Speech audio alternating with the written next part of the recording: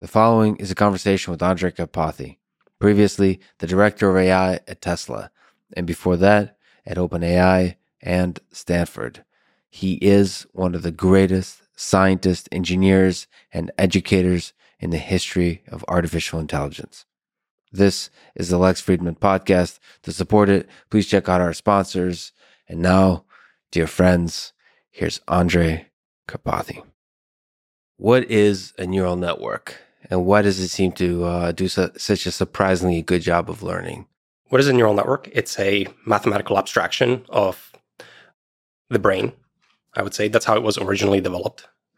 At the end of the day, it's a mathematical expression, and it's a fairly simple mathematical expression when you get down to it. It's basically a sequence of matrix multiplies, which are really dot products mathematically, and some nonlinearity is thrown in. And so it's a very simple mathematical expression, and it's got knobs in it. Many knobs. Many knobs. And these knobs are loosely related to basically the synapses in your brain. They're trainable, they're modifiable. And so the idea is like we need to find the setting of the knobs that makes the neural net do whatever you want it to do, like classify images and so on. And so there's not too much mystery, I would say, in it. Like you might think that basically you don't want to endow it with too much meaning with respect to the brain and how it works. It's really just a complicated mathematical expression with knobs, and those knobs need a proper setting for it to do something desirable. Yeah, but poetry is just a collection of letters with spaces, but it can make us feel a certain way. And in that same way, when you get a large number of knobs together, whether it's inside the brain or inside a computer, they seem to surprise us with their power. Yeah, I think that's fair. So basically, I'm underselling it by a lot because you definitely do get very surprising emergent behaviors out of these neural nets when they're large enough and trained on complicated enough problems, like say, for example, the next word prediction in a massive data set from the internet. And then these neural nets take on pretty surprising magical properties. Yeah, I think it's kind of interesting how much you can get out of even very simple mathematical formalism. When your brain right now is talking, is it doing next word prediction? Or is it doing something more interesting? Well, it's definitely some kind of a generative model that's a GPT-like and prompted by you. Yes. So you're giving me a prompt and I'm kind of like responding to it in a generative way. And by yourself, perhaps a little bit? Like, are you adding extra prompts from your own memory inside your head? Or no? Well, it definitely feels like you're referencing some kind of a declarative structure of like memory and so on. And then you're putting that together with your prompt and giving away some answer. Like how much of what you just said has been said by you before? Nothing, basically, right? No, but if you actually look at all the words you've ever said in your life and you do a search, you'll probably have said a lot of the same words in the same order before. Yeah, could be. I mean, I'm using phrases that are common, etc., but I'm remixing it into a pretty sort of unique sentence at the end of the day. But you're right, definitely there's like a ton of remixing. Why you didn't? It's like Magnus Carlsen said, I'm rated 2900 whatever, which is pretty decent. I think you're talking very you're not giving enough credit to neural nets here. Why do they seem to what's your best intuition about this emergent behavior? I mean, it's kind of interesting because I'm simultaneously underselling them, but I also feel like there's an element to which I'm it's actually kind of incredible that you can get so much emergent magical behavior out of them, despite them being so simple mathematically. So I think those are kind of like two surprising statements that are kind of juxtaposed together. And I think basically what it is we are actually fairly good at optimizing these neural nets. And when you give them a hard enough problem, they are forced to learn very interesting solutions in the optimization. And those solutions basically have these emergent properties that are very interesting. There's wisdom and knowledge in the knobs. Mm-hmm. And so yes. This representation that's in the knobs, does it make sense to you intuitively that a large number of knobs can hold a representation that captures some deep wisdom about the data it has looked at? It's a lot of knobs. It's a lot of knobs. And somehow, so speaking concretely, one of the neural nets that people are very excited about right now are GPTs. Which are basically just next word prediction networks. So you consume a sequence of words from the internet and you try to predict the next word. And once you train these on a large enough data set, you can basically prompt these neural nets in arbitrary ways and you can ask them to solve problems and they will. So you can just tell them, You can make it look like you're trying to solve some kind of a mathematical problem, and they will continue what they think is the solution based on what they've seen on the internet. And very often, those solutions look very remarkably consistent, look correct potentially even.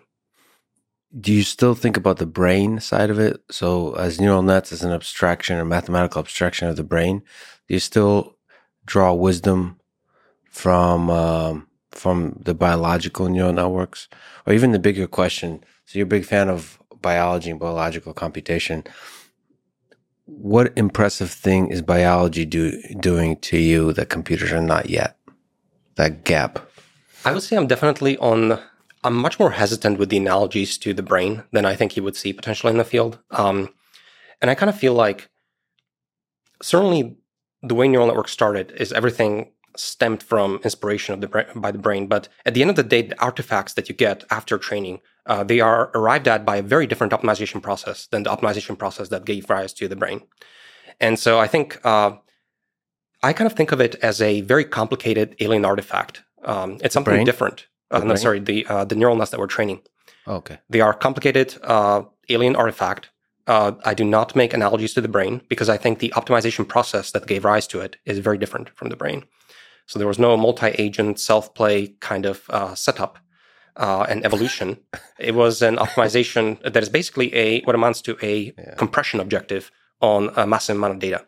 Okay, so artificial neural networks are doing compression, and biological neural networks are trying to survive, and are not really doing anything. They're an agent in a multi-agent self-play system that's been running for a very, very long time. That said, evolution has found that it is very useful to predict and have a predictive model in the brain. And so I think our brain utilizes something that looks like that as a part of it. But it has a lot more, gadgets and gizmos and value functions and ancient nuclei that are all trying to make it survive and reproduce and everything else. And the whole thing through embryogenesis is built from a single cell. I mean, it's just the code is inside the DNA. And it just builds it up like the entire organism with arms, totally crazy, and the head and legs. Yes, and it does it pretty well. It should not be possible. So there's some learning going on. There's some kind of computation going through that building process. I mean, I don't know where. If you were just to look at the entirety of history of life on Earth, where do you think is the most interesting invention? Is it the origin of life itself? Is it just jumping to eukaryotes? Is it mammals? Is it humans themselves, Homo sapiens? Mm-hmm. The origin of intelligence or highly complex intelligence? Or is it all just a continuation of the same kind of process? Certainly, I would say it's an extremely remarkable story that I'm only briefly learning about recently. All the way from you almost have to start at the formation of Earth and all of its conditions and the entire solar system and how everything is arranged with Jupiter and Moon and the habitable zone and everything. And then you have an active Earth that's turning over material. Mm-hmm. And then you start with abiogenesis and everything. And so it's all a pretty remarkable story. I'm not sure that I can pick a single unique piece of it that I find most interesting. I guess for me as an artificial intelligence researcher, it's probably the last piece. We have lots of animals that are not building technological society, but we do. And it seems to have happened very quickly. It seems to have happened very recently. And something very interesting happened there that I don't fully understand. I almost understand everything else, kind of, I think, intuitively, but I don't understand exactly that part and how quick it was. Both explanations would be interesting. One is that this is just a continuation of the same kind of process. There's nothing special about humans. That would be deeply understanding. That would be very interesting. That we think of ourselves as special, but it was obvious. It was already written in the code that you would have greater and greater intelligence emerging. And then the other explanation, which is something truly special happened, something like a rare event, whether it's crazy rare event, like Space Odyssey. What would it be? See, if you say the invention of fire or the, as Richard Wrangham says, the beta males deciding a clever way to kill the alpha males by collaborating. So just optimizing the collaboration, the multi-agent aspect of the multi-agent, and that really being constrained on resources and trying to survive. The collaboration aspect is what created the complex intelligence. But it seems like it's a natural outgrowth of the evolutionary process. Like what could possibly be a magical thing that happened, like a rare thing that would say that human level intelligence is actually a really rare thing in the universe? Yeah, I'm hesitant to say that it is rare, by the way, but it definitely seems like it's kind of like a punctuated equilibrium where you have lots of exploration and then you have certain leaps, sparse leaps in between. So, of course, like origin of life would be one. DNA, sex, eukaryotic life, the endosymbiosis event where the archaeon ate little bacteria, just the whole thing. And then, of course, emergence of consciousness and so on. So it seems like definitely there are sparse events where massive amount of progress was made. But yeah, it's kind of hard to pick one. So you don't think humans are unique? Got to ask you, how many intelligent alien civilizations do you think are out there? And is their intelligence different or similar to ours? Yeah. I've been preoccupied with this question quite a bit recently, basically the Fermi paradox and just thinking through. And the reason actually that I am very interested in the origin of life is fundamentally trying to understand how common it is that there are technological societies out there in space. And the more I study it, the more I think that there should be quite a lot. Why haven't we heard from them? Because I agree with you. It feels like I just don't see why what we did here on Earth is so difficult to do. Yeah, and especially when you get into the details of it. I used to think origin of life was very... It was this magical, rare event, but then you read books like, for example, Nick Lane, The Vital Question, Life Ascending, etc. And he really gets in and he really makes you believe that this is not that rare. Basic chemistry. You have an active Earth and you have your alkaline vents and you have lots of alkaline waters mixing with acidic ocean, and you have your proton gradients and you have little porous pockets of these alkaline vents that concentrate chemistry. And basically, as he steps through all of these little pieces, you start to understand that actually this is not that crazy. You could see this happen on other systems. And he really takes you from just a geology to primitive life. And he makes it feel like it's actually pretty plausible. And also, like, the origin of life was actually fairly fast after formation of Earth. If I remember correctly, just a few 100 million years or something like that after basically when it was possible, life actually arose. And so that makes me feel like that is not the constraint, that is not the limiting variable, and that life should actually be fairly common. And then, where the drop-offs are is very interesting to think about. I currently think that there's no major drop-offs, basically, and so there should be quite a lot of life. And basically where that brings me to then is the only way to reconcile the fact that we haven't found anyone and so on is that we can't see them. We can't observe them. Just a quick brief comment. Nick Lane and a lot of biologists I talked to, they really seem to think that the jump from bacteria to more complex organisms is the hardest jump. Mm-hmm. The eukaryotic life, basically. Yeah, which I get it. They're much more knowledgeable than me about like the intricacies of biology, but that seems like crazy because how many single cell organisms are there? Like, and how much time you have? Surely it's not that difficult. Like in a billion years is not even that long of a time, really. Just all these bacteria under constrained resources, battling it out. I'm sure they can invent more complex.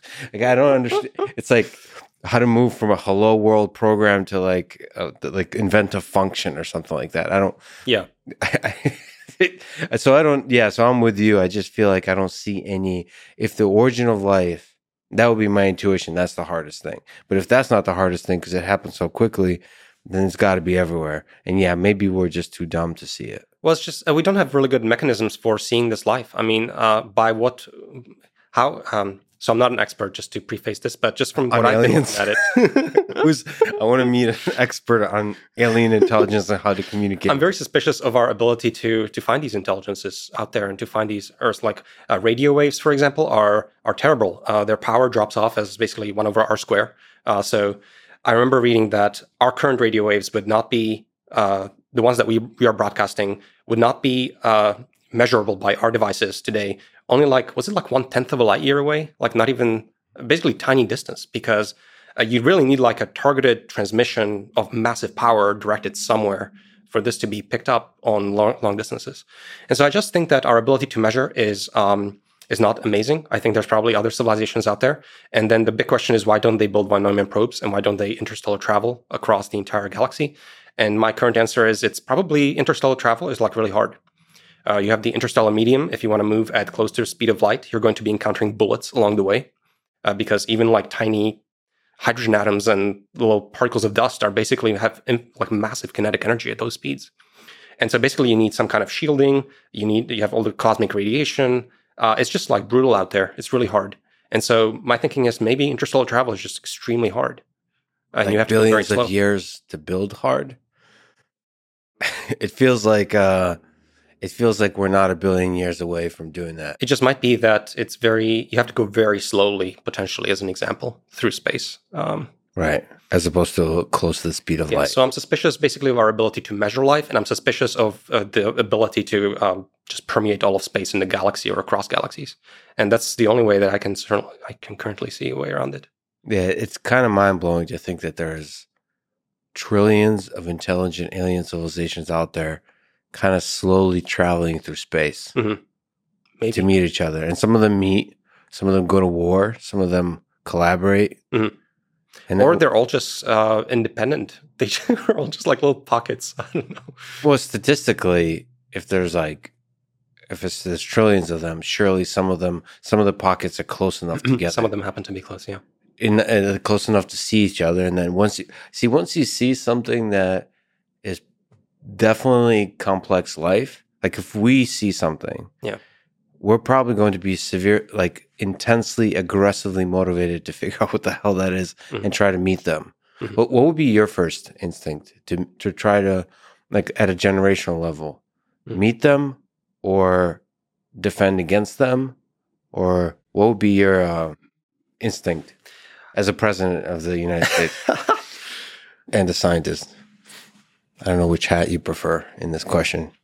Yeah, I think the question, it's really hard. I will say, like, for example, for us, we have lots of primitive life forms on Earth next to us. We have all kinds of ants and everything else, and we share space with them. And we are hesitant to impact on them, and we're trying to protect them by default because they are amazing, interesting, dynamical systems that took a long time to evolve, and they are interesting and special. And I don't know that you want to destroy that by default. And so I like complex dynamical systems that took a lot of time to evolve. I think I like to preserve it if I can afford to. And I'd like to think that the same would be true about the galactic resources, and that they would think that we're kind of incredible, interesting story that took time. It took a few billion years to unravel, and you don't want to just destroy it. I could see two aliens talking about Earth right now and saying, I'm a big fan of complex dynamical systems, so I think it was a value to preserve these, and it basically are a video game they watch or a TV show that they watch.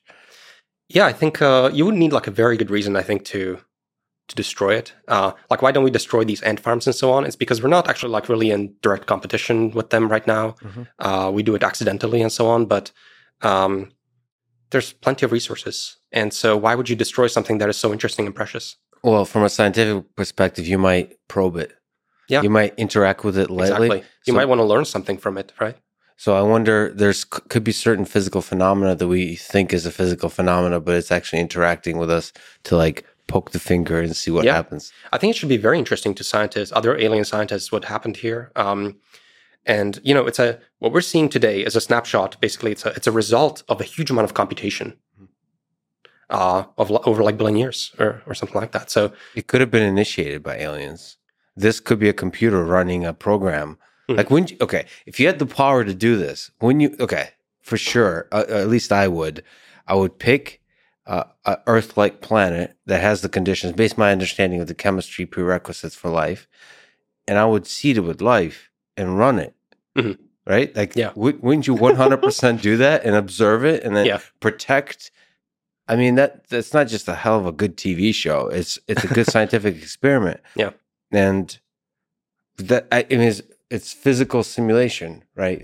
Maybe the evolution is the most like actually running it is the most efficient way to understand computation or to compute stuff, or to understand life, or what life looks like and what branches it can take. It does make me kind of feel weird that we're part of a science experiment, but maybe it's everything's a science experiment. Does that change anything for us if we're a science experiment? I don't know. Two descendants of apes talking about being inside of a science experiment. I'm suspicious of this idea of like a deliberate panspermia, as you described it, sort of. And I don't see a divine intervention in some way in the historical record right now. I do feel like the story in these books, like Nick Lane's books and so on, sort of makes sense, and it makes sense how life arose on Earth uniquely. And I don't need to reach for more exotic explanations right now. Sure, but NPCs inside a video game don't observe any divine intervention either, and we might just be all NPCs running a kind of code. Maybe eventually they will. Currently, NPCs are really dumb, but once they're running GPTs, maybe they will be like, "Hey, this is really suspicious. What the hell?" So you famously tweeted, "It looks like if you bombard Earth with photons for a while, it can emit a roadster." So if, like in Hitchhiker's Guide to the Galaxy, we would summarize the story of Earth. So in that book, it's mostly harmless. What do you think is all the possible stories, like a paragraph long or a sentence long, that Earth could be summarized as? Once it's done, it's computation. So like all the possible if Earth is a book, right? Yeah. Probably there has to be an ending. I mean, there's going to be an end to Earth, and it could end in all kinds of ways. It can end soon, it can end later. Yeah. What do you think are the possible stories?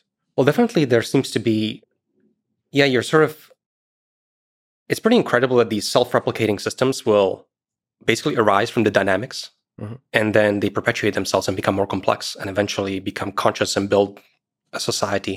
And I kind of feel like, in some sense, it's kind of like a deterministic wave that kind of just like happens on any sufficiently well-arranged system like Earth. And so I kind of feel like there's a certain sense of inevitability in it. And it's really beautiful. And it ends somehow, right? So it's a chemically a diverse environment where complex dynamical systems can evolve and become more further and further complex. But then there's a certain there's certain terminating conditions. I don't know what the terminating conditions are, but definitely there's a trend line of something, and we're part of that story. And like, where does it go? So, we're famously described often as a biological bootloader for AIs. And that's because humans, we're an incredible biological system, and we're capable of computation and and love and so on. But we're extremely inefficient as well. Like, we're talking to each other through audio. It's just kind of embarrassing, honestly, that we're manipulating like 7 symbols serially. We're using vocal cords. It's all happening over like multiple seconds. Yeah. It's just like kind of embarrassing when you step down to the frequencies at which computers operate or are able to operate on. And so basically, it does seem like synthetic intelligences are kind of like the next stage of development. And I don't know where it leads to. Like, at some point, I suspect the universe is some kind of a puzzle. And these synthetic AIs will uncover that puzzle and solve it. And then what happens after, right? Like because if you just like fast forward Earth many billions of years, it's like it's quiet, and then it's like turmoil. You see like city lights and stuff like that. And then what happens at the end? Like, is it like is it like a calming? Is it explosion? Is it like Earth like open like a giant? Because you said emit roasters. Like, will it start emitting like a giant number of like satellites? Yeah, it's some kind of a crazy explosion, and we're stepping through a explosion, and we're like living day to day, and it doesn't look like it, but it's actually, I saw a very cool animation of Earth and life on Earth, and basically nothing happens for a long time, and then the last like 2 seconds, like basically cities and everything, and just and the low Earth orbit just gets cluttered, and just the whole thing happens in the last 2 seconds, and you're like, this is exploding. This is a state of explosion. So if you play... if you play at a normal speed, it'll just look like an explosion. It's a firecracker. We're living in a firecracker. Where it's going to start emitting all kinds of interesting things. Yeah. And then so explosion doesn't, it might actually look like a literal explosion with lights and fire and energy emitted, all that kind of stuff. But when you look inside the details of the explosion, there's actual complexity happening where there's like, human life or some kind of life. We hope it's not a destructive firecracker. It's kind of like a constructive firecracker. All right. So given that, but I think hilarious discussion. It is really interesting to think about like what the puzzle of the universe is. Did the creator of the universe give us a message? Like, for example, in the book Contact, Carl Sagan, there's a message for humanity, for any civilization in digits, in the expansion of pi in base 11 eventually, which is kind of interesting thought. Maybe we're supposed to be giving a message to our creator. Maybe we're supposed to somehow create some kind of a quantum mechanical system that alerts them to our intelligent presence here. Because if you think about it from their perspective, it's just, say, like quantum field theory, massive, like cellular automaton-like thing. And like, how do you even notice that we exist? You might not even be able to pick us up in that simulation. And so how do you prove that you exist, that you're intelligent and that you're part of the universe? So this is like a Turing test for intelligence from Earth? Yeah. Like the creator is... I mean, maybe this is like trying to complete the next word in a sentence. This is a complicated way of that. Like Earth is basically sending a message back. Yeah, the puzzle is basically like alerting the creator that we exist. Yeah. Or maybe the puzzle is just to just break out of the system and just stick it to the creator in some way. Basically, like if you're playing a video game, you can somehow find an exploit and find a way to execute on the host machine any arbitrary code. There's some. For example, I believe someone got a game of Mario to play Pong just by exploiting it and then creating basically writing code and being able to execute arbitrary code in the game. And so maybe that's the puzzle, is that we should be find a way to exploit it. So I think like some of these synthetic AIs will eventually find the universe to be some kind of a puzzle and then solve it in some way. And that's kind of like the end game somehow. Do you often think about it as a simulation, so or the universe being a kind of computation that might have bugs and exploits? Yes, yeah, I think so.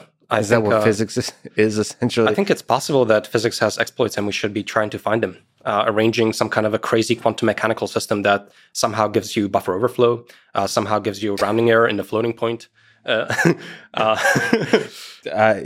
that's right. And like more and more sophisticated exploits, like those are jokes, but that could be actually very close to reality. We'll find some way to extract infinite energy.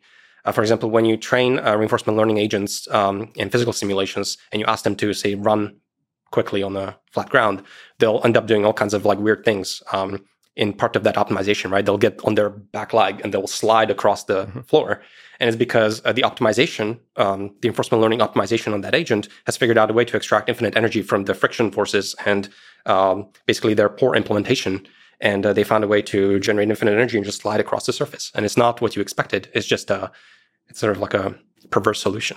And so maybe we can find something like that. Maybe we can be that little dog in this physical simulation. that cracks or escapes the intended consequences of the physics that the universe came up with. Yeah. We'll figure out some kind of shortcut to some weirdness. Yeah. And then, oh man, but see, the problem with that weirdness is the first person to discover the weirdness, like sliding on the back legs, that's all we're going to do. Mm. Like, yeah. It's very quickly become everybody does that thing. So like the paperclip maximizer is a ridiculous idea, but that very well could be what then we'll just all switch to that because it's so fun. Well, no person will discover it, I think, by the way. I think it's going to have to be some kind of a super intelligent AGI of a third generation. Like we're building the first generation AGI. Maybe, Third generation. Yeah, so the bootloader for an AI, that AI will be a bootloader for another AI. Better AI, yeah. And then there's no way for us to introspect like what that might even... I think it's very likely that these things, for example, like say you have these AGIs, it's very likely that, for example, they will be completely inert. I like these kinds of sci-fi books sometimes where these things are just completely inert. They don't interact with anything. And I find that kind of beautiful because they've probably figured out the meta game of the universe in some way, potentially.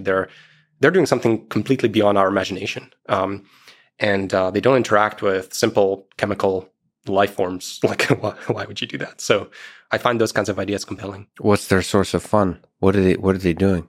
What's the source of pleasure? Puzzle solving in the universe. But inert. So can you define what it means inert? So they escape the interaction with physical reality. They will appear inert to us, as in they will behave in some very like strange way to us because they're beyond. They're playing the metagame, and the metagame is probably, say, like arranging quantum mechanical systems in some very weird ways to extract infinite energy, solve the digital expansion of pi to whatever amount. They will build their own like little fusion reactors or something crazy. Like they're doing something beyond comprehension and not understandable to us, and actually brilliant under the hood. What if quantum mechanics itself is the system, and we're just thinking it's physics? But we're really parasites or not parasites. We're not really hurting physics. We're just living on this organism, this organism, and we're like trying to understand it. But really, it is an organism, and with a deep, deep intelligence. Maybe physics itself is the organism that's doing this super interesting thing, and we're just like one little thing, ant sitting on top of it trying to get energy from it. We're just kind of like these particles in a wave that I feel like is mostly deterministic and takes a universe from some kind of a Big Bang to some kind of a super intelligent replicator, some kind of a stable point in the universe given these laws of physics. You don't think, as Einstein said, God doesn't play dice? So you think it's mostly deterministic? There's no randomness in the thing? I think it's deterministic. Oh, there's tons of I want to be careful with randomness. Pseudo-random? Yeah, I don't like random. I think maybe the laws of physics are deterministic. I think they're deterministic. You just got really uncomfortable with this question. Do you have anxiety about whether the universe is random or not? Is this a source? What's like? There's no randomness. No, it's you said you like Good Will Hunting. It's not your fault, Andrej. It's not your fault, man. So you don't like randomness. I think it's unsettling. I think it's a deterministic system. I think that things that look random, like say the collapse of the wave function, etc., I think they're actually deterministic, just entanglement and so on, and some kind of a multiverse theory, something. Okay, so why does it feel like we have a free will? Like if I raised the hand, I chose to do this now. What? That doesn't feel like a deterministic thing. It feels like I'm making a choice.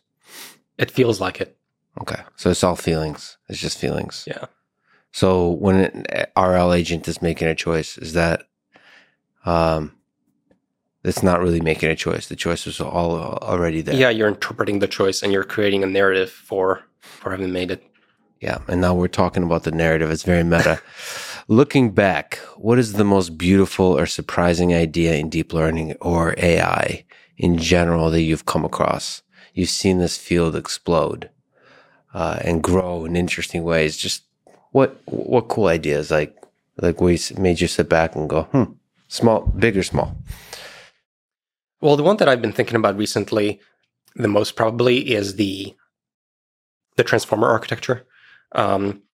So basically, neural networks have a lot of architectures that were trendy, have come and gone for different sensory modalities, like for vision, audio, text. You would process them with different looking neural nets.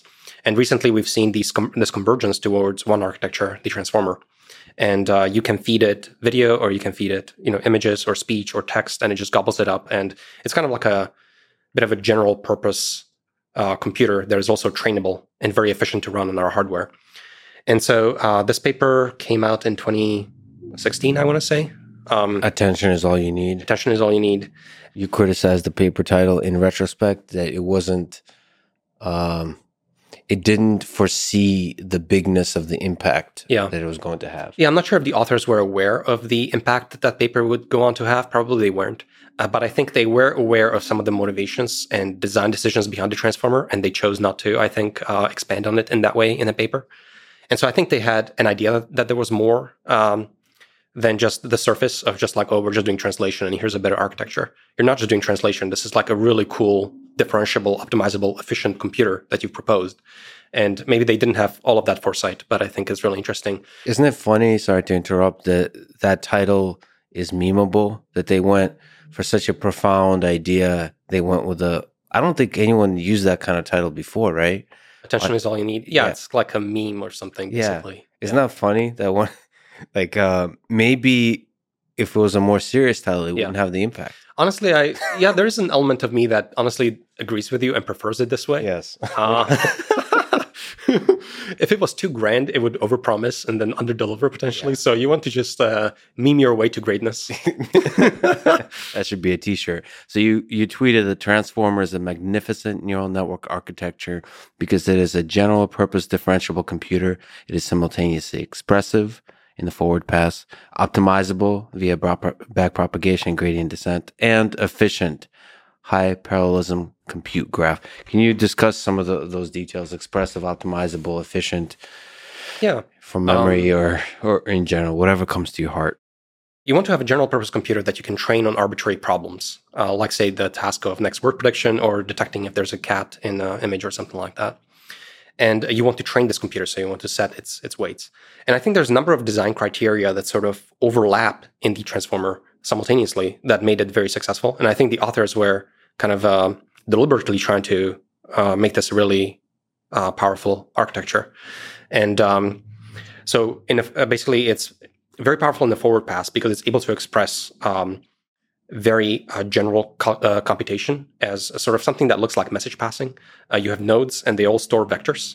And these nodes get to basically look at each other and it's each other's vectors. And they get to communicate. And basically nodes get to broadcast, hey, I'm looking for certain things. And then other nodes get to broadcast, hey, these are the things I have. Those are the keys and the values. So it's not just attention. Yeah, exactly. Transformer is much more than just the attention component. It's got many pieces architectural that went into it. The residual connection, the way it's arranged. There's a multi-layer perceptron in there, the way it's stacked and so on. But basically, there's a message passing scheme where nodes get to look at each other, decide what's interesting, and then update each other.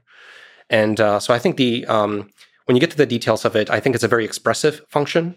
So it can express lots of different types of algorithms in a forward pass. Not only that, but the way it's designed with the residual connections, layer normalizations, the softmax attention and everything, it's also optimizable. This is a really big deal because there's lots of computers that are powerful that you can't optimize or that are not easy to optimize using the techniques that we have, which is backpropagation and gradient descent. These are first order methods, very simple optimizers, really. And so you also need it to be optimizable. And then lastly, you want it to run efficiently on our hardware. Our hardware is a massive throughput machine like GPUs. They prefer lots of parallelism. So you don't want to do lots of sequential operations. You want to do a lot of operations serially. And the transformer is designed with that in mind as well. And so it's designed for our hardware and is designed to both be very expressive in the forward pass, but also very optimizable in the backward pass. And you said that the residual connections support a kind of ability to learn short algorithms fast and first, and then gradually extend them longer during training. Yeah. What's the idea of learning short algorithms? Right. Think of it as so basically a transformer is a series of blocks, right? And these blocks have attention and a little multi-layer perceptron. And so you go off into a block and you come back to this residual pathway. And then you go off and you come back. And then you have a number of layers arranged sequentially. And so the way to look at it, I think, is because of the residual pathway, in the backward pass, the gradients sort of flow along it uninterrupted. Because addition distributes the gradient equally to all of its branches. So the gradient from the supervision at the top just floats directly to the first layer. And all the residual connections are arranged so that in the beginning, during initialization, they contribute nothing to the residual pathway. Mm-hmm. So what it kind of looks like is, imagine the transformer is kind of like a Python function, like a def. And you get to do various kinds of like lines of code. Say you have 100 layers deep transformer. Typically, they would be much shorter, say 20. So you have 20 lines of code, and you can do something in them. And so think of during the optimization, basically what it looks like is first you optimize the first line of code, and then the second line of code can kick in, and the third line of code can kick in. And I kind of feel like because of the residual pathway and the dynamics of the optimization, you can sort of learn a very short algorithm that gets the approximate answer, but then the other layers can sort of kick in and start to create a contribution. And at the end of it, you're optimizing over an algorithm that is 20 lines of code. Except these lines of code are very complex because it's an entire block of a transformer. You can do a lot in there. What's really interesting is that this transformer architecture actually has been remarkably resilient. Basically, the transformer that came out in 2016 is the transformer you would use today, except you reshuffle some of the layer norms. The layer normalizations have been reshuffled to a pre-norm formulation. And so it's been remarkably stable, but there's a lot of bells and whistles that people have attached on it and try to improve it. I do think that basically it's a big step in simultaneously optimizing for lots of properties of a desirable neural network architecture. And I think people have been trying to change it, but it's proven remarkably resilient. But I do think that there should be even better architectures potentially. But it's you admire the resilience here. Yeah. There's something profound about this architecture that leads to resilience. So maybe everything can be turned into a problem that transformers can solve. Currently, it definitely looks like the transformer is taking over AI, and you can feed basically arbitrary problems into it, and it's a general differentiable computer, and it's extremely powerful. And this convergence in AI has been really interesting to watch for me personally. What else do you think could be discovered here about transformers? Like, what surprising thing, or is it a stable? Are we in a stable place? Is there something interesting we might discover about transformers, like aha moments? Maybe it has to do with memory, maybe knowledge representation, that kind of stuff. Definitely the zeitgeist today is just pushing, like basically right now the zeitgeist is do not touch the transformer, touch everything else. Yes. So people are scaling up the data sets, making them much, much bigger. They're working on the evaluation, making the evaluation much, much bigger. And they're basically keeping the architecture unchanged. And that's how that's the last 5 years of progress in AI, kind of.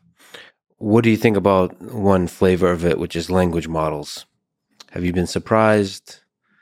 Has your sort of imagination been captivated by, you mentioned GPT and all the bigger and bigger and bigger language models? And what are the limits of those models, do you think? So just for the task of natural language. Basically, the way GPT is trained, right, is you just download a massive amount of text data from the internet, and you try to predict the next word in the sequence, roughly speaking. You're predicting little word chunks, but roughly speaking, that's it. And what's been really interesting to watch is basically it's a language model. Language models have actually existed for a very long time. There's papers on language modeling from 2003, even earlier. Can you explain in that case what a language model is? Yeah, so language model just basically the rough idea is just predicting the next word in a sequence, roughly speaking.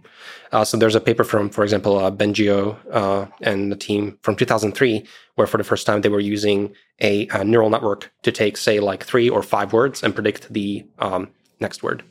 And they're doing this on much smaller data sets. And the neural net is not a transformer, it's a multi-layer perceptron. But it's the first time that a neural network has been applied in that setting. But even before neural networks, there were language models, except they were using n-gram models. So n-gram models are just count-based models. So if you try to take 2 words and predict a third one, you just count up how many times you've seen any 2-word combinations and what came next. And what you predict as coming next is just what you've seen the most of in the training set. And so language modeling has been around for a long time. Neural networks have done language modeling for a long time.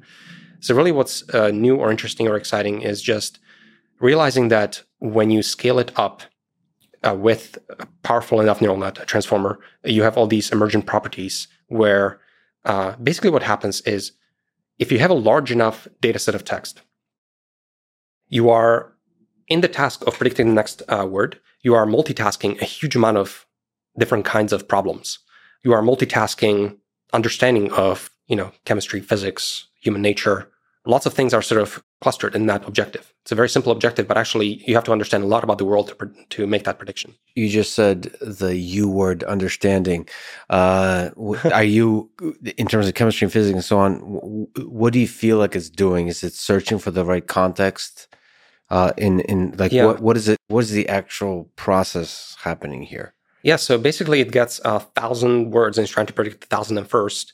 And in order to do that very, very well over the entire data set available on the internet, you actually have to basically kind of understand the context of what's going on in there. Yeah. And it's a sufficiently hard problem that you, if you have a powerful enough computer, like a transformer, you end up with interesting solutions. And you can ask it to do all kinds of things. And it shows a lot of emergent properties like in-context learning. That was the big deal with GPT and the original paper when they published it, is that you can just sort of prompt it in various ways and ask it to do various things, and it will just kind of complete the sentence. But in the process of just completing the sentence, it's actually solving all kinds of really interesting problems that we care about. Do you think it's doing something like understanding? Like when we use the word understanding for us humans? I think it's doing some understanding. In its weights, it understands, I think, a lot about the world, and it has to in order to predict the next word in a sequence. So it's trained on the data from the internet.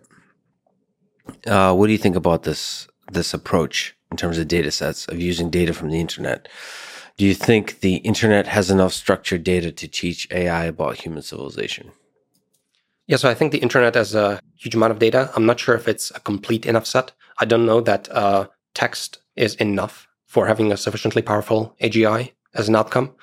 Of course, there is audio and video and images and all that kind of stuff. Yeah, so text by itself, I'm a little bit suspicious about. There's a ton of things we don't put in text, in writing, just because they're obvious to us about how the world works and the physics of it and that things fall. We don't put that stuff in text because why would you? We share that understanding. And so text is a communication medium between humans, and it's not a all-encompassing medium of knowledge about the world. But as you pointed out, we do have video and we have images and we have audio.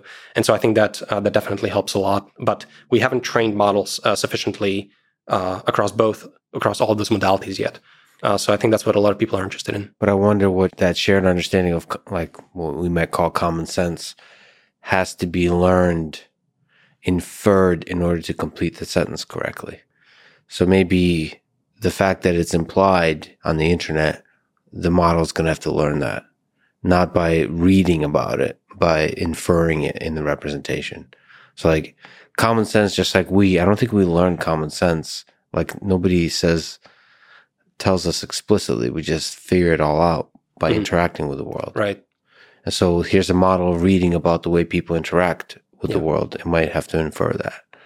I wonder. Yeah. You briefly worked on a project called The World of Bits, training an RL system to take actions on the internet versus just consuming the internet like we talked about. Do you think there's a future for that kind of system interacting with the internet to help the learning?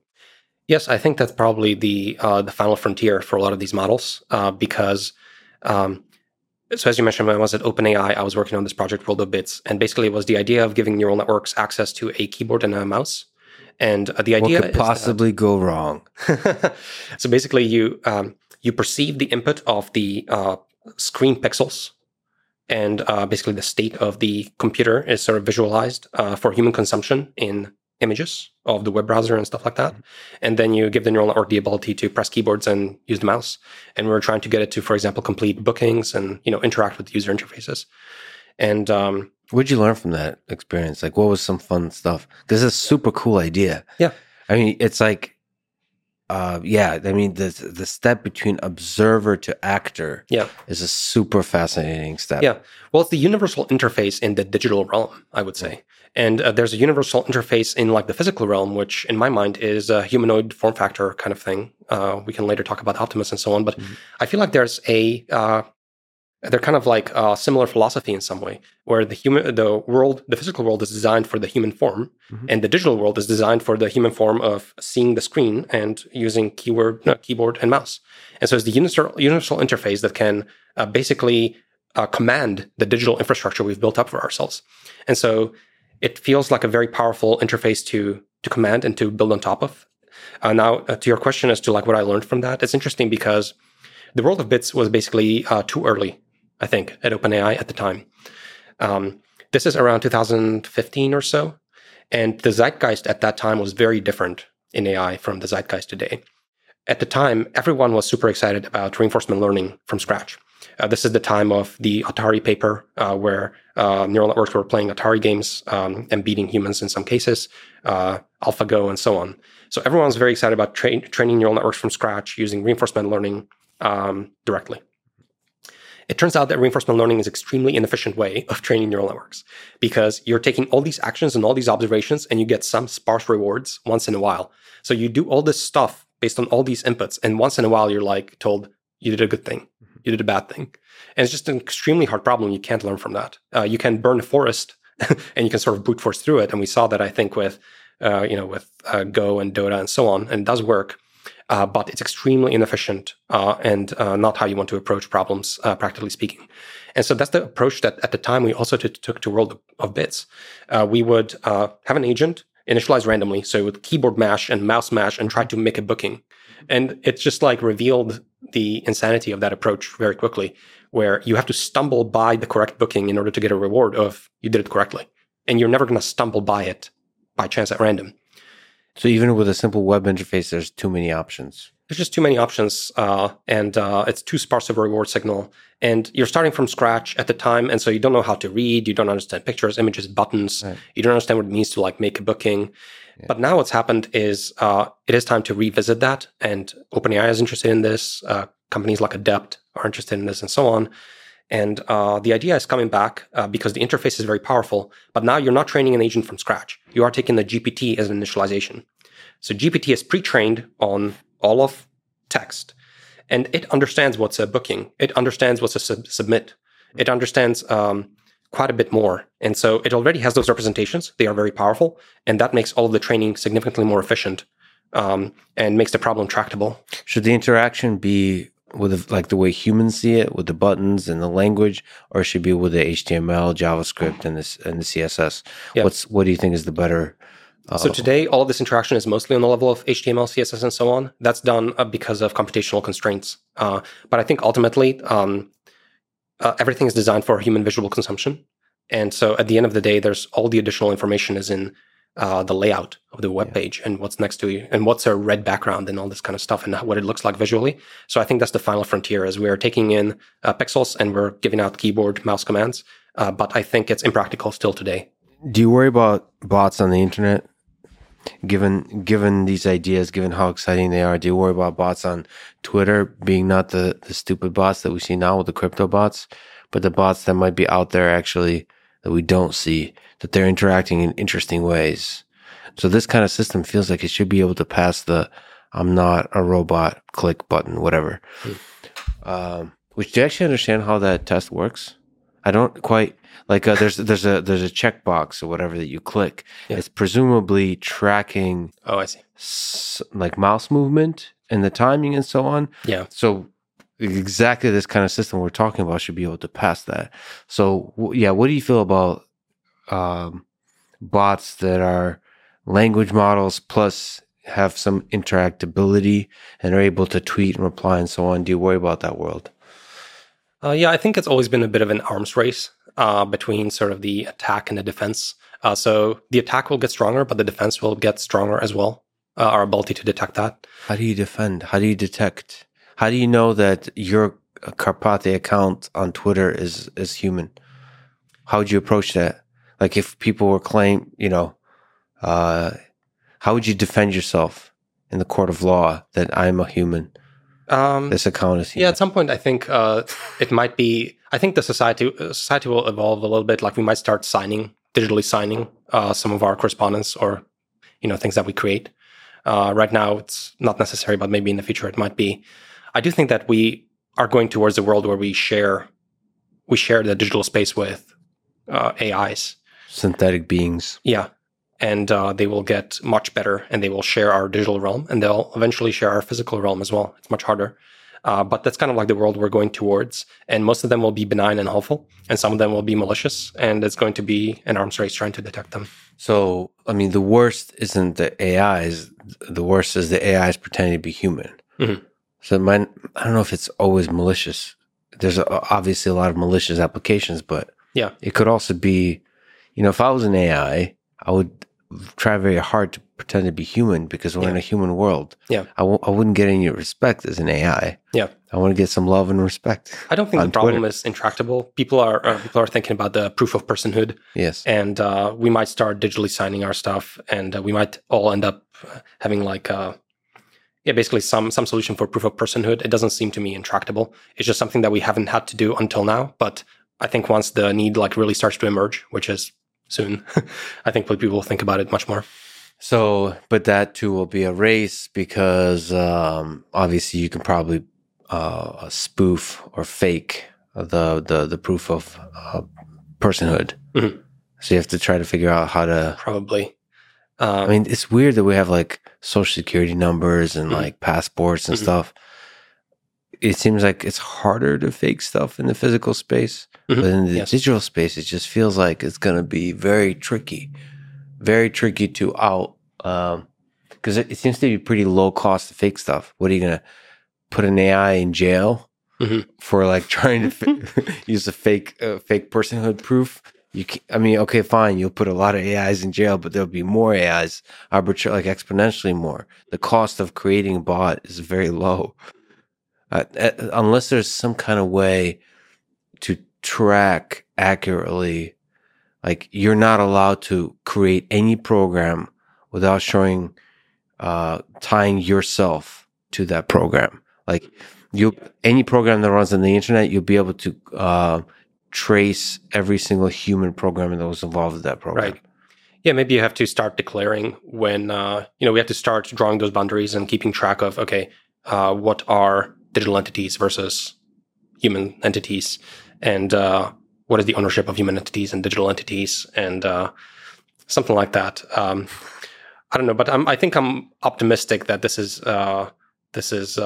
possible. And in some sense, we're currently in like the worst time of it, because all these bots suddenly have become very capable, but we don't have defenses yet built up as a society. But I think that doesn't seem to me intractable. It's just something that we have to deal with. It seems weird that the Twitter bot, like really crappy Twitter bots, are so numerous. Like, yes. Is it?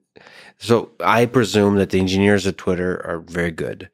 So it seems like what I would infer from that is it seems like a hard problem. They're probably catching. All right, if I were to sort of steel man the case, it's a hard problem, and there's a huge cost to false positive, to removing a post by somebody that's not a bot. That creates a very bad user experience. So they're very cautious about removing. So maybe it's, and maybe the bots are really good at learning what gets removed and not, such that they can stay ahead of the removal process very quickly. My impression of it, honestly, is there's a lot of low-hanging fruit. I mean, it's not subtle. It's my impression of it. It's not subtle. But you have to, that's my impression as well. But it feels like maybe you're seeing the tip of the iceberg. Maybe the number of bots is in like the trillions, and you have to it's a constant assault of bots, and I don't know. You have to steel man the case, because the bots I'm seeing are pretty like obvious. I could write a few lines of code that catch these bots. I mean, definitely there's a lot of low-hanging fruit, but I will say I agree that if you are a sophisticated actor, you could probably create a pretty good bot right now, using tools like GPTs, because it's a language model. You can generate faces that look quite good now, and you can do this at scale. And so I think, it's quite plausible, and it's going to be hard to defend. There was a Google engineer that claimed that the Lambda was sentient. Do you think there's any inkling of truth to what he felt? And more importantly, to me at least, do you think language models will achieve sentience or the illusion of sentience soonish? Yeah. To me, it's a little bit of a canary in a coal mine kind of moment, honestly, a little bit, because so this engineer spoke to like a chatbot at Google and became convinced that this bot is sentient. Asked it some existential philosophical questions, and it gave like reasonable answers and looked real, and so on. So to me, it's he wasn't sufficiently trying to stress the system, I think, and exposing the truth of it as it is today. But I think this will be increasingly harder over time. I think more and more people will basically become. I think more and more there will be more people like that over time as this gets better. Like form an emotional connection to an AI. Yeah, perfectly plausible in my mind. I think these AIs are actually quite good at human connection, human emotion. A ton of text on the internet is about humans and connection and love and so on. So I think they have a very good understanding in some sense of how people speak to each other about this, and they're very capable of creating a lot of that kind of text. There's a lot of like sci-fi from 50s and 60s that imagined AIs in a very different way. They are calculating cold Vulcan-like machines. That's not what we're getting today. We're getting pretty emotional AIs that actually are very competent and capable of generating plausible sounding text with respect to all of these topics. See, I'm really hopeful about AI systems that are like companions that help you grow, develop as a human being, help you maximize long-term happiness. But I'm also very worried about AI systems that figure out from the internet that humans get attracted to drama. And so these would just be like shit talking AIs that just constantly, did you hear? Like they'll do gossip. They'll try to plant seeds of suspicion to other humans that you love and trust, and just kind of mess with people because that's going to get a lot of attention. So maximize drama on the path to maximizing engagement, and us humans will feed into that machine. Yeah, and it'll be a giant drama shitstorm. So I'm worried about that. So it's the objective function really defines the way that human civilization progresses with AIs in it. Yeah.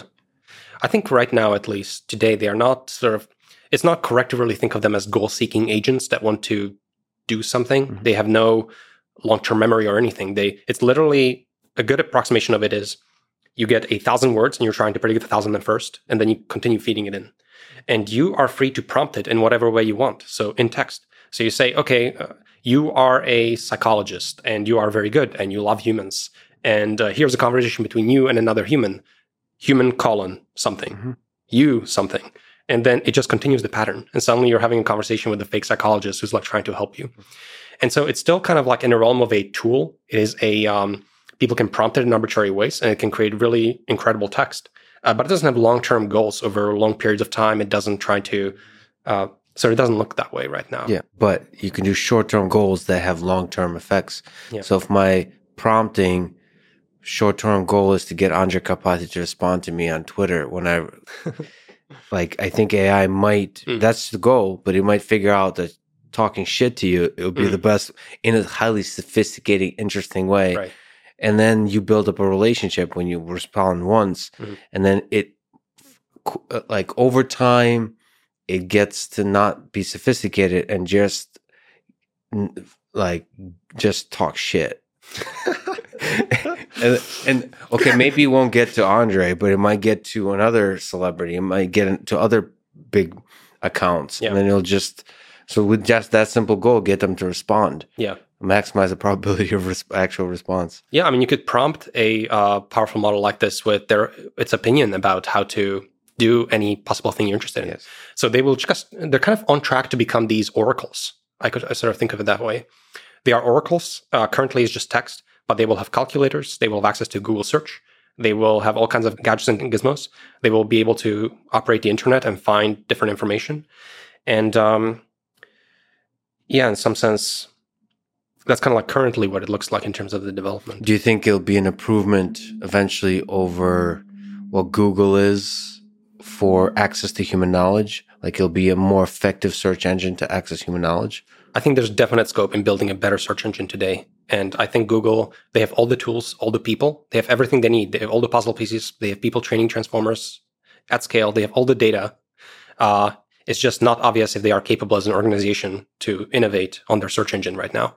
And if they don't, someone else will. There's absolute scope for building a significantly better search engine built on these tools. It's so interesting. A large company where there's already an infrastructure, it works, ads brings on a lot of money. So where structurally inside a company is their motivation to pivot? Yeah. To say, we're going to build a new search engine. Yeah. That's really hard. So it's usually going to come from a startup, right? That would be, or some other more competent organization. So I don't know. So currently, for example, maybe Bing has another shot at it. As an example. Microsoft Edge, as we're talking offline. I mean, it's really interesting because search engines used to be about, okay, here's some query, here's web pages that look like the stuff that you have, but you could just directly go to answer and then have supporting evidence. And these models, basically, they've read all the texts and they've read all the web pages. And so sometimes when you see yourself going over the search results and sort of getting like a sense of like the average answer to whatever you're interested in, like that just directly comes out. You don't have to do that work.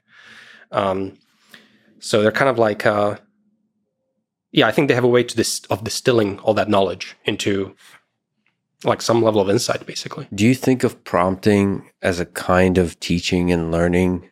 like this whole process, like another layer, because maybe that's what humans are. We already have that background model, and then the world is prompting you.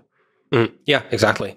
I think the way we are programming these computers now, like GPTs, is converging to how you program humans. I mean, how do I program humans via prompt?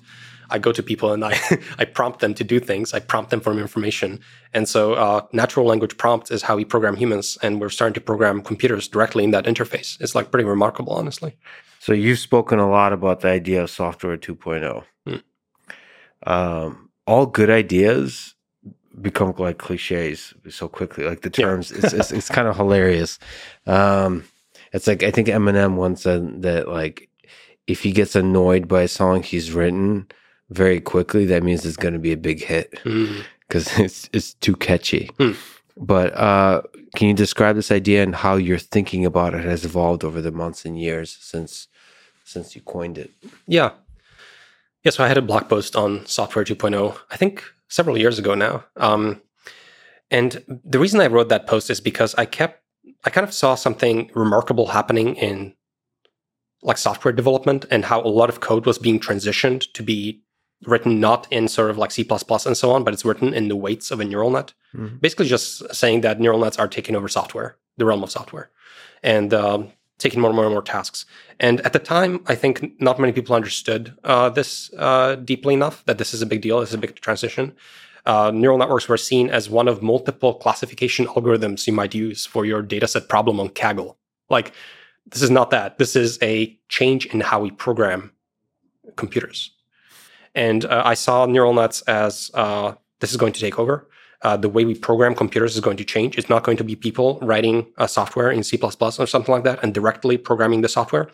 It's going to be accumulating training sets and data sets and crafting these objectives by which you train these neural nets. And at some point, there's going to be a compilation process from the data sets and the objective and the architecture specification into the binary, which is really just the neural net weights and the forward pass of the neural net. And then you can deploy that binary. And so I was talking about that sort of transition, and that's what the post is about. And I saw this sort of play out in a lot of fields, autopilot being one of them, but also just simple image classification. People thought originally, in the 80s and so on, that they would write the algorithm for detecting a dog in an image. And they had all these ideas about how the brain does it. And first we detect corners, and then we detect lines, and then we stitch them up. And they were like really going at it. They were like thinking about how they're going to write the algorithm. And this is not the way you build it. And there was a smooth transition where, first we thought we were going to build everything. Then we were building the features, so like hog features and things like that, that detect these little statistical patterns from image patches. And then there was a little bit of learning on top of it, like a support vector machine or binary classifier for cat versus dog in images on top of the features. So we wrote the features, but we trained the last layer, sort of the classifier. And then people are like, actually, let's not even design the features because we can't. Honestly, we're not very good at it. So let's also learn the features. And then you end up with basically a convolutional neural net where you're learning most of it. You're just specifying the architecture, and the architecture has tons of fill in the blanks, which is all the knobs. And you let the optimization write most of it. And so this transition is happening across the industry everywhere. And suddenly we end up with a ton of code that is written in neural net weights. And I was just pointing out that the analogy is actually pretty strong. And we have a lot of developer environments for software 1.0, like we have IDEs, how you work with code, how you debug code, how do you run code, how do you maintain code. We have GitHub. So I was trying to make those analogies in the new realm. Like, what is the GitHub of software 2.0?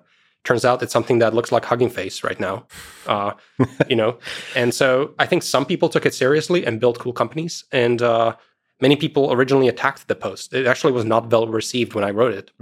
And I think maybe it has something to do with the title, but the post was not well received. And I think more people sort of have been coming around to it over time.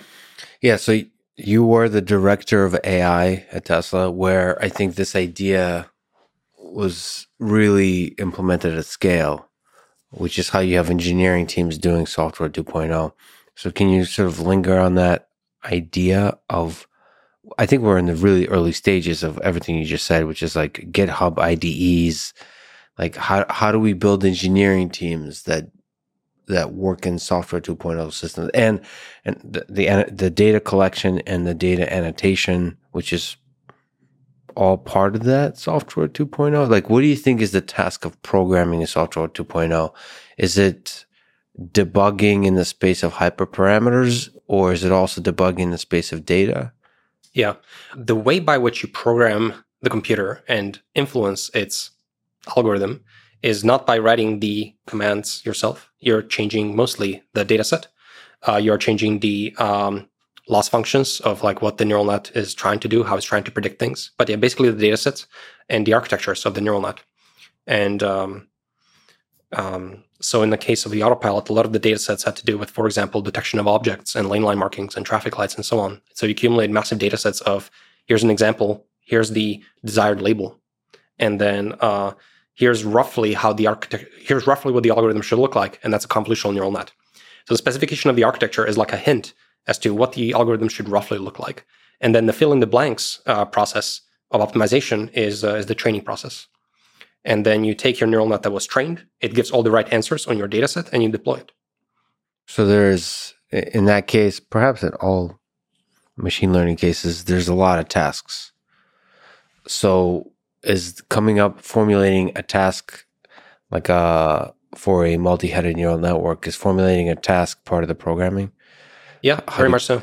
How you break down a problem into a set of tasks. Yeah. I mean, on a high level, I would say if you look at the software running in the autopilot, I gave a number of talks on this topic. I would say originally a lot of it was written in software 1.0. There's, imagine lots of C++, right? And then gradually, there was a tiny neural net that was, for example, predicting, given a single image, is there like a traffic light or not? Or is there a lane line marking or not? And this neural net didn't have too much to do in the scope of the software. It was making tiny predictions on individual little image. And then the rest of the system stitched it up. So, okay, we don't have just a single camera, we have 8 cameras. We actually have 8 cameras over time. And so what do you do with these predictions? How do you put them together? How do you do the fusion of all that information? And how do you act on it? All of that was written by humans in C++. And then we decided, okay, we don't actually want to do all of that fusion in C++ code because we're actually not good enough to write that algorithm. Mm-hmm. We want the neural net to write the algorithm. And we want to port all of that software into the 2.0 stack. And so then we actually had neural nets that now take all the 8 camera images simultaneously and make predictions for all of that. And actually they don't make predictions in the space of images. They now make predictions directly in 3D. Mm-hmm. And actually they don't in 3 dimensions around the car. And now actually we don't manually fuse the predictions in 3D over time. We don't trust ourselves to write that tracker. So actually we give the neural net the information over time. So it takes these videos now and makes those predictions. Mm-hmm. And so you're sort of just like putting more and more power into the neural net, more and more processing. And at the end of it, the eventual sort of goal is to have most of the software potentially be in the 2.0 land because it works significantly better. Humans are just not very good at writing software, basically. So the prediction is happening in this like 4D land. Yeah. With 3-dimensional world over time. Yeah. How do you do annotation in that world? What have you so data annotation, whether it's self-supervised or manual by humans, is a big part of this software 2.0 world. Right. I would say by far in the industry, if you're like talking about the industry and what is the technology of what we have available, everything is supervised learning. So you need data sets of input, desired output, and you need lots of it. And there are 3 properties of it that you need. You need it to be very large. You need it to be accurate, no mistakes. And you need it to be diverse. You don't want to just have a lot of correct examples of one thing. You need to really cover the space of possibility as much as you can. Mm-hmm. And the more you can cover the space of possible inputs, the better the algorithm will work at the end. Now, once you have really good data sets that you're collecting, curating, and cleaning, you can train your neural net on top of that. So a lot of the work goes into cleaning those data sets. Now, as you pointed out, the question is, how do you achieve a ton of, if you want to basically predict in 3D, you need data in 3D to back that up. Mm-hmm. So in this video, we have 8 videos coming from all the cameras of the system. And this is what they saw. And this is the truth of what actually was around. There was this car, there was this car, this car. These are the lane line markings. This is the geometry of the road. There's a traffic light in this 3-dimensional position. You need the ground truth. And so the big question that the team was solving, of course, is how do you arrive at that ground truth? Because once you have a million of it and it's large, clean, and diverse, then training a neural net on it works extremely well, and you can ship that into the car. And so there's many mechanisms by which we collected that training data.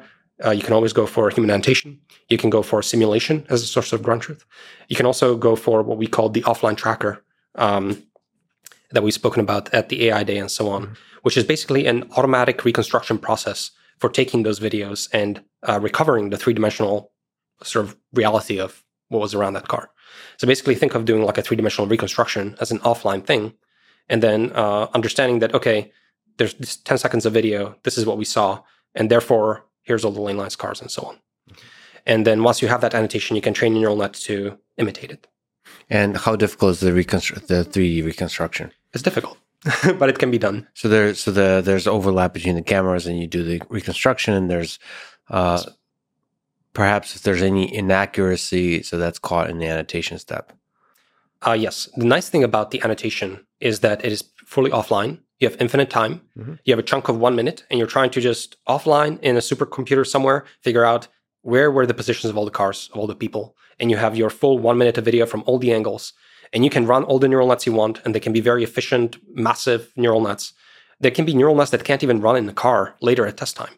So they can be even more powerful neural nets than what you can eventually deploy. So you can do anything you want, three-dimensional reconstruction, neural nets, anything you want just to recover that truth. And then you supervise that truth.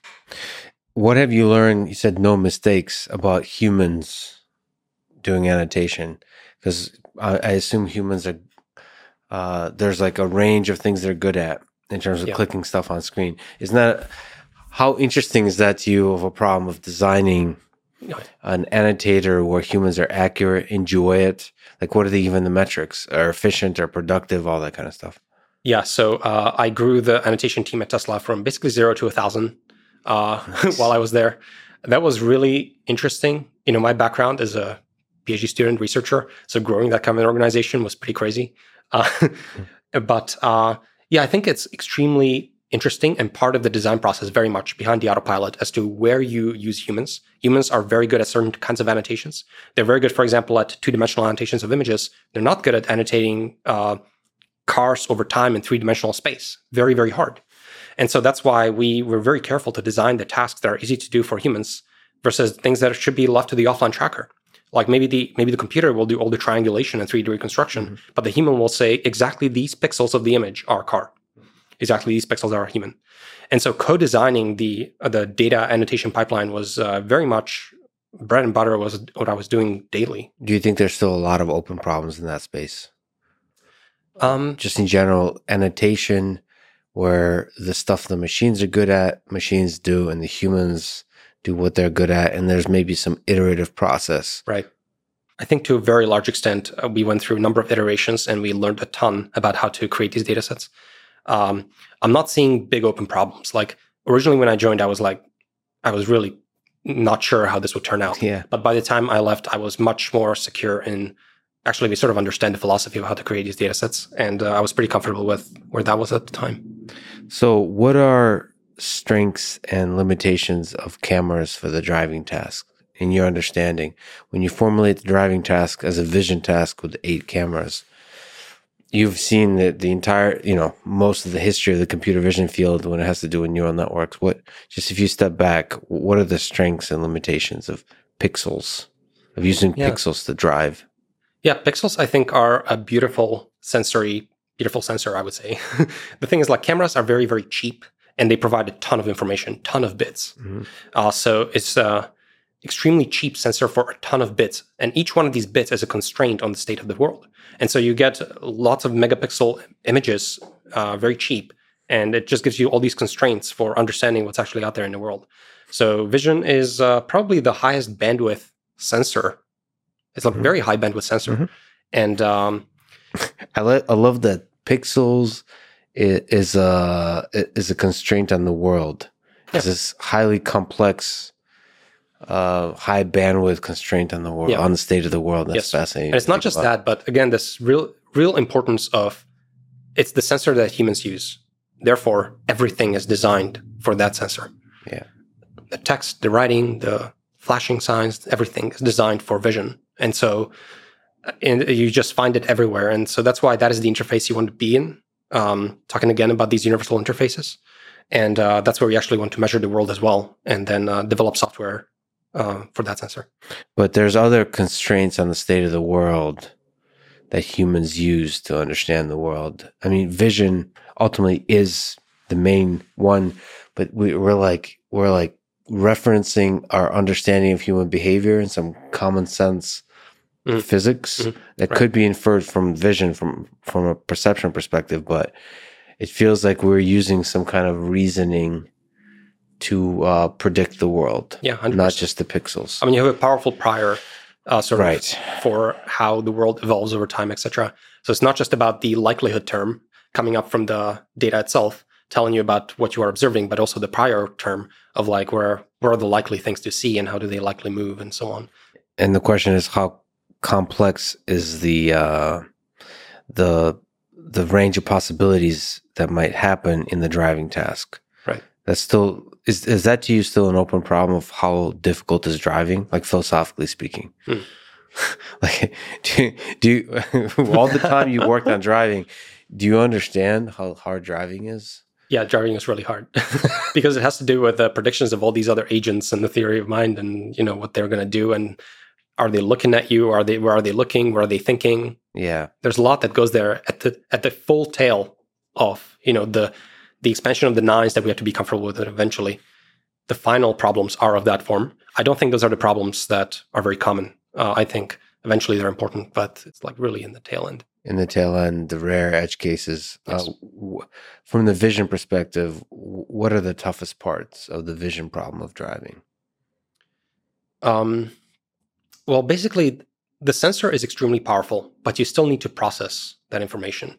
And so going from brightnesses of these pixel values to, hey, here's the three-dimensional world is extremely hard. And that's what the neural networks are fundamentally doing. And so the difficulty really is in just doing an extremely good job of engineering the entire pipeline, the entire data engine, having the capacity to train these neural nets, having the ability to evaluate the system and iterate on it. So I would say just doing this in production at scale is like the hard part. It's an execution problem. So the data engine, but also the sort of deployment of the system such that it has low latency performance. Yes. So it has to do all these steps. Yeah, for the neural net specifically, just making sure everything fits into the chip on the car. Yeah. And you have a finite budget of flops that you can perform, and memory bandwidth and other constraints. And you have to make sure it flies. And you can squeeze in as much compute as you can into the tiny. What have you learned from that process? Because maybe that's one of the bigger, new things coming from a research background, where there's a system that has to run under heavily constrained resources, right, has to run really fast. What kind of insights have you learned from that? Yeah, I'm not sure if there's too many insights. You're trying to create a neural net that will fit in what you have available, and you're always trying to optimize it. And we talked a lot about it on the AI day, and basically the triple backflips that the team is doing to make sure it all fits and utilizes the engine. So I think it's extremely good engineering. And then there's also all kinds of little insights peppered in on how to do it properly. Let's actually zoom out, because I don't think we talked about the data engine, the entirety of the layouts of this idea that I think is just beautiful, with humans in the loop. Can you describe the data engine? Yeah, the data engine is what I call the almost biological feeling process by which you perfect the training sets for these neural networks. So because most of the programming now is in the level of these data sets and make sure they're large, diverse, and clean, basically you have a data set that you think is good, you train your neural net, you deploy it, and then you observe how well it's performing. And you're trying to always increase the quality of your data set. So you're trying to catch scenarios basically that are basically rare. And it is in these scenarios that the neural nets will typically struggle in, because they weren't told what to do in those rare cases in the data set. But now you can close the loop, because if you can now collect all those at scale, you can then feed them back into the reconstruction process I described and reconstruct the truth in those cases and add it to the data set. And so the whole thing ends up being like a staircase of improvement of perfecting your training set. And you have to go through deployments so that you can mine the parts that are not yet represented well in the data set. Mm-hmm. So your data set is basically imperfect. It needs to be diverse. It has pockets that are missing, and you need to pad out the pockets. You can sort of think of it that way in the data. What role do humans play in this? So what's the this biological system? Like a human body is made up of cells. What role, like how do you optimize the human system? The multiple engineers collaborating, figuring out what to focus on, what to contribute, which task to optimize in this neural network. Mm-hmm. Who's in charge of figuring out which task needs more data? What can you speak to the hyperparameters of the human system? It really just comes down to extremely good execution from an engineering team who knows what they're doing. They understand intuitively the philosophical insights underlying the data engine and the process by which the system improves, and how to, again, like delegate the strategy of the data collection and how that works, and then just making sure it's all extremely well executed. And that's where most of the work is not even the philosophizing or the research or the ideas of it. It's just extremely good execution. It's so hard when you're dealing with data at that scale.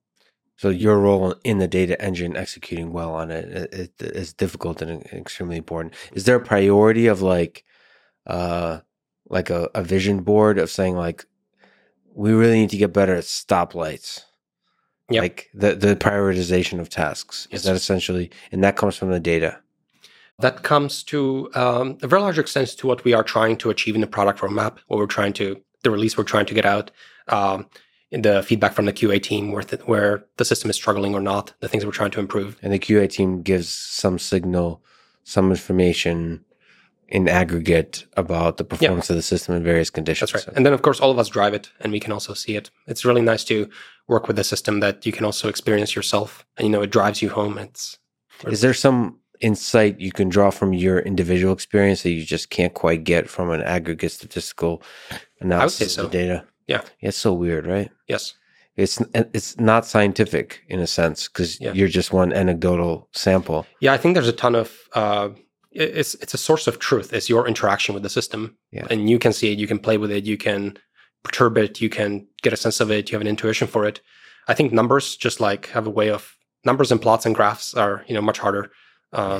It hides a lot of. It's like if you train a language model, it's a really powerful way is by you interacting with it. Yeah, 100%. Try to build up an intuition. Yeah, I think like Elon also he always wanted to drive the system himself. He drives a lot, and I want to say almost daily. So he also sees this as a source of truth. You driving the system and it performing, and yeah. So what do you think? Tough questions here. So Tesla last year removed radar from the sensor suite, and now just announced that it's going to remove ultrasonic sensors, relying solely on vision, so camera only. Does that make the perception problem harder or easier? I would almost reframe the question in some way. So the thing is basically, you would think that additional sensors... By the way, can I just interrupt? Go ahead. I wonder if a language model will ever do that if you prompt it. Let me reframe your question. That would be epic. That's the wrong prompt. Sorry. It's like a little bit of a wrong question, because basically you would think that these sensors are an asset to you. Yeah. But if you fully consider the entire product in its entirety, these sensors are actually potentially a liability, because these sensors aren't free. They don't just appear on your car. Suddenly you need to have an entire supply chain. You have people procuring it. There can be problems with them. They may need replacement. They are part of the manufacturing process. They can hold back the line in production. You need to source them. You need to maintain them. You have to have teams that write the firmware, all of it. And then you also have to incorporate them, fuse them into the system in some way. And so it actually bloats a lot of it. And I think Elon is really good at simplify. Best part is no part. Mm-hmm. And he always tries to throw away things that are not essential because he understands the entropy in organizations and an approach. And I think in this case, the cost is high, and you're not potentially seeing it if you're just a computer vision engineer. And I'm just trying to improve my network, and is it more useful or less useful? How useful is it? And the thing is, if once you consider the full cost of a sensor, it actually is potentially a liability, and you need to be really sure that it's giving you extremely useful information. In this case, we looked at using it or not using it, and the delta was not massive, and so it's not useful. Is it also bloat in the data engine, like having more sensors? 100%. Is a distraction. And these sensors, they can change over time. For example, you can have one type of, say, radar. You can have other type of radar. They change over time. Now suddenly you need to worry about it. Now suddenly you have a column in your SQLite telling you, oh, which sensor type was it? And they all have different distributions. And then they contribute noise and entropy into everything, and they bloat stuff. And also organizationally, it's been really fascinating to me that it can be very distracting. If all you want to get to work is vision, all the resources are on it, and you're building out a data engine, and you're actually making forward progress because that is the sensor with the most bandwidth, the most constraints in the world, and you're investing fully into that, and you can make that extremely good. If you have only a finite amount of sort of spend of focus across different facets of the system. And this kind of reminds me of Rich Sutton's The Bitter Lesson. It just seems like simplifying the system. Yeah. In the long run. Now, of course, you don't know what the long run is. It seems to be always the right solution. Yeah. Yes. In that case, it was for RL, but it seems to apply generally across all systems that do computation. Yeah. So what do you think about the LiDAR as a crutch debate? The battle between point clouds and pixels. Yeah, I think this debate is always like slightly confusing to me because it seems like the actual debate should be about like, do you have the fleet or not? That's like the really important thing about whether you can achieve a really good functioning of an AI system at this scale. So data collection systems. Yeah, do you have a fleet or not is significantly more important whether you have LiDAR or not. It's just another sensor. Yeah, I think similar to the radar discussion, basically, I don't think it basically doesn't offer extra information. It's extremely costly. It has all kinds of problems. You have to worry about it. You have to calibrate it, etc. It creates bloat and entropy. You have to be really sure that you need this sensor. In this case, I basically don't think you need it. And I think, honestly, I will make a stronger statement. I think the others, some of the other companies that are using it are probably going to drop it.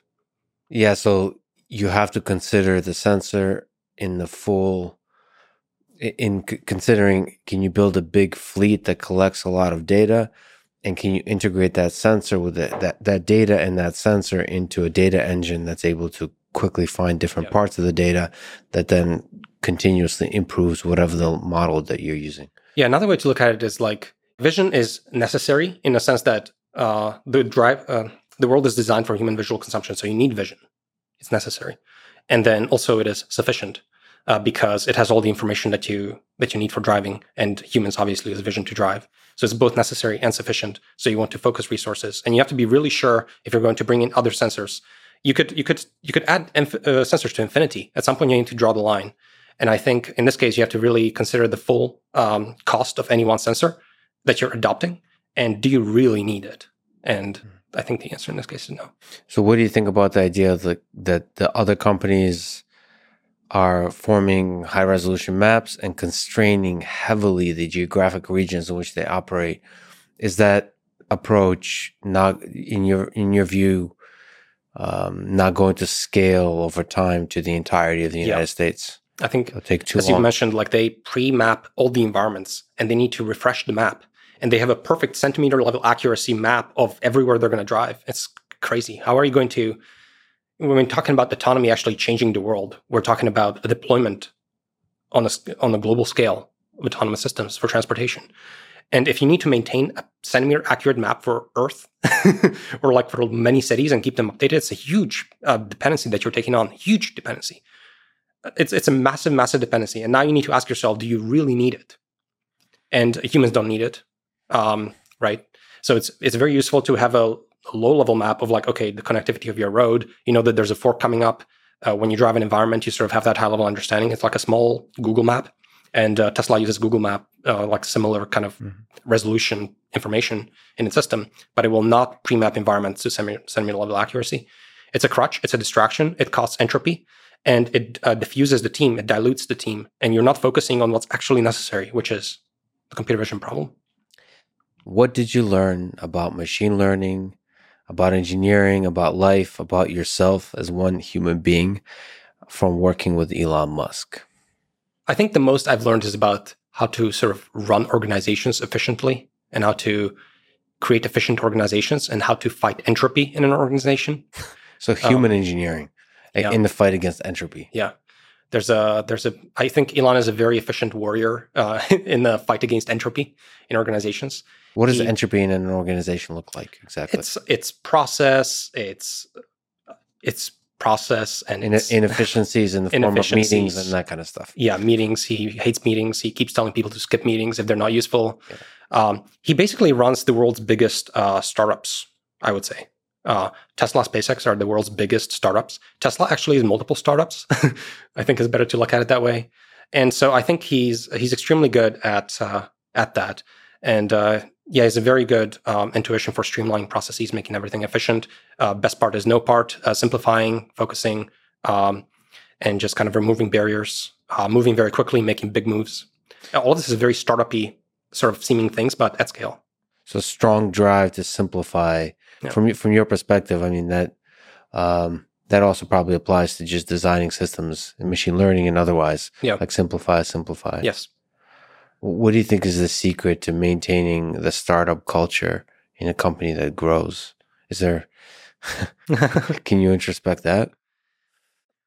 I do think he needs someone in a powerful position with a big hammer, like Elon, who's like the cheerleader for that idea and ruthlessly pursues it. If no one has a big enough hammer, everything turns into committees, democracy within the company, process, talking to stakeholders, decision-making, just everything just crumbles. Yeah. If you have a big person who's also really smart and has a big hammer, things move quickly. So you said your favorite scene in Interstellar is the intense docking scene with the AI and Cooper talking, saying, Cooper, what are you doing? Docking, it's not possible. No, it's necessary. Such a good line. By the way, just so many questions there. Why an AI in that scene presumably is supposed to be able to compute a lot more than the human is saying it's not optimal? Why the human? I mean, that's a movie, but shouldn't the AI know much better than the human? Anyway, what do you think is the value of setting seemingly impossible goals? So like our initial intuition, which seems like something that you have taken on, that Elon espouses, that where the initial intuition of the community might say this is very difficult, and then you take it on anyway with a crazy deadline. You just from a human engineering perspective, have you seen the value of that? I wouldn't say that setting impossible goals exactly is a good idea, but I think setting very ambitious goals is a good idea. I think there's what I call sublinear scaling of difficulty, which means that 10x problems are not 10x hard. Usually 10x harder problem is like 2 or 3x harder to execute on. Because if you want to actually if you want to improve a system by 10%, it costs some amount of work. And if you want to 10x improve the system, it doesn't cost 100x amount of the work. Mm-hmm. And it's because you fundamentally change the approach. And if you start with that constraint, then some approaches are obviously dumb and not going to work. And it forces you to reevaluate. And I think it's a very interesting way of approaching problem solving. But it requires a weird kind of thinking. It's just going back to your PhD days. It's like, how do you think which ideas in the machine learning community are solvable? Mm-hmm. Yes. It requires, what is that? I mean, there's the cliche of first principles thinking, but it requires to basically ignore what the community is saying. Because doesn't a community in science usually draw lines of what is and isn't possible? Right. And it's very hard to break out of that without going crazy. Yeah. I mean, I think a good example here is, the deep learning revolution in some sense, because you could be in computer vision at that time during the deep learning sort of revolution of 2012 and so on. You could be improving a computer vision stack by 10%, or you can just be saying, actually, all of this is useless. And how do I do 10x better computer vision? Well, it's not probably by tuning a hog feature detector. I need a different approach. I need something that is scalable, going back to Richard Sutton's and understanding sort of the philosophy of the bitter lesson, and then being actually, I need a much more scalable system, like a neural network, that in principle works, and then having some deep believers that can actually execute on that mission and make it work. So that's the 10x solution. What do you think is the timeline to solve the problem of autonomous driving? That's still in part an open question. Yeah, I think the tough thing with timelines of self-driving, obviously, is that no one has created self-driving. Yeah. So it's not like, what do you think is the timeline to build this bridge? Well, we've built million bridges before. Here's how long that takes. No one has built autonomy. It's not obvious. Some parts turned out to be much easier than others. So it's really hard to forecast. You do your best based on trend lines and so on, and based on intuition. But that's why fundamentally it's just really hard to forecast this. No one has. So even still, like being inside of it, it's hard Yeah. to do. Yes, some things turn out to be much harder, and some things turn out to be much easier. Do you try to avoid making forecasts? Because like Elon doesn't avoid them, right? And heads of car companies in the past have not avoided it either. Ford and other places have made predictions that we're going to solve level 4 driving by like 2020, 2021, whatever. And now they all kind of backtrack on that prediction. Are you, as an AI person, do you for yourself privately make predictions, or do they get in the way of like your actual ability to think about a thing?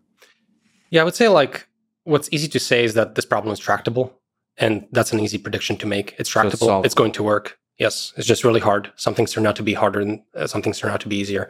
But it definitely feels tractable, and it feels like at least the team at Tesla, which is what I saw internally, is definitely on track to that. How do you form a strong representation that allows you to make a prediction about tractability? So like you're the leader of a lot of humans. You have to kind of say this is actually possible. Like how do you build up that intuition? It doesn't have to be even driving. It could be other tasks. It could be what difficult tasks did you work on in your life? I mean, classification, achieving certain, just on ImageNet, certain level of superhuman level performance. Yeah, expert intuition. It's just intuition. It's belief.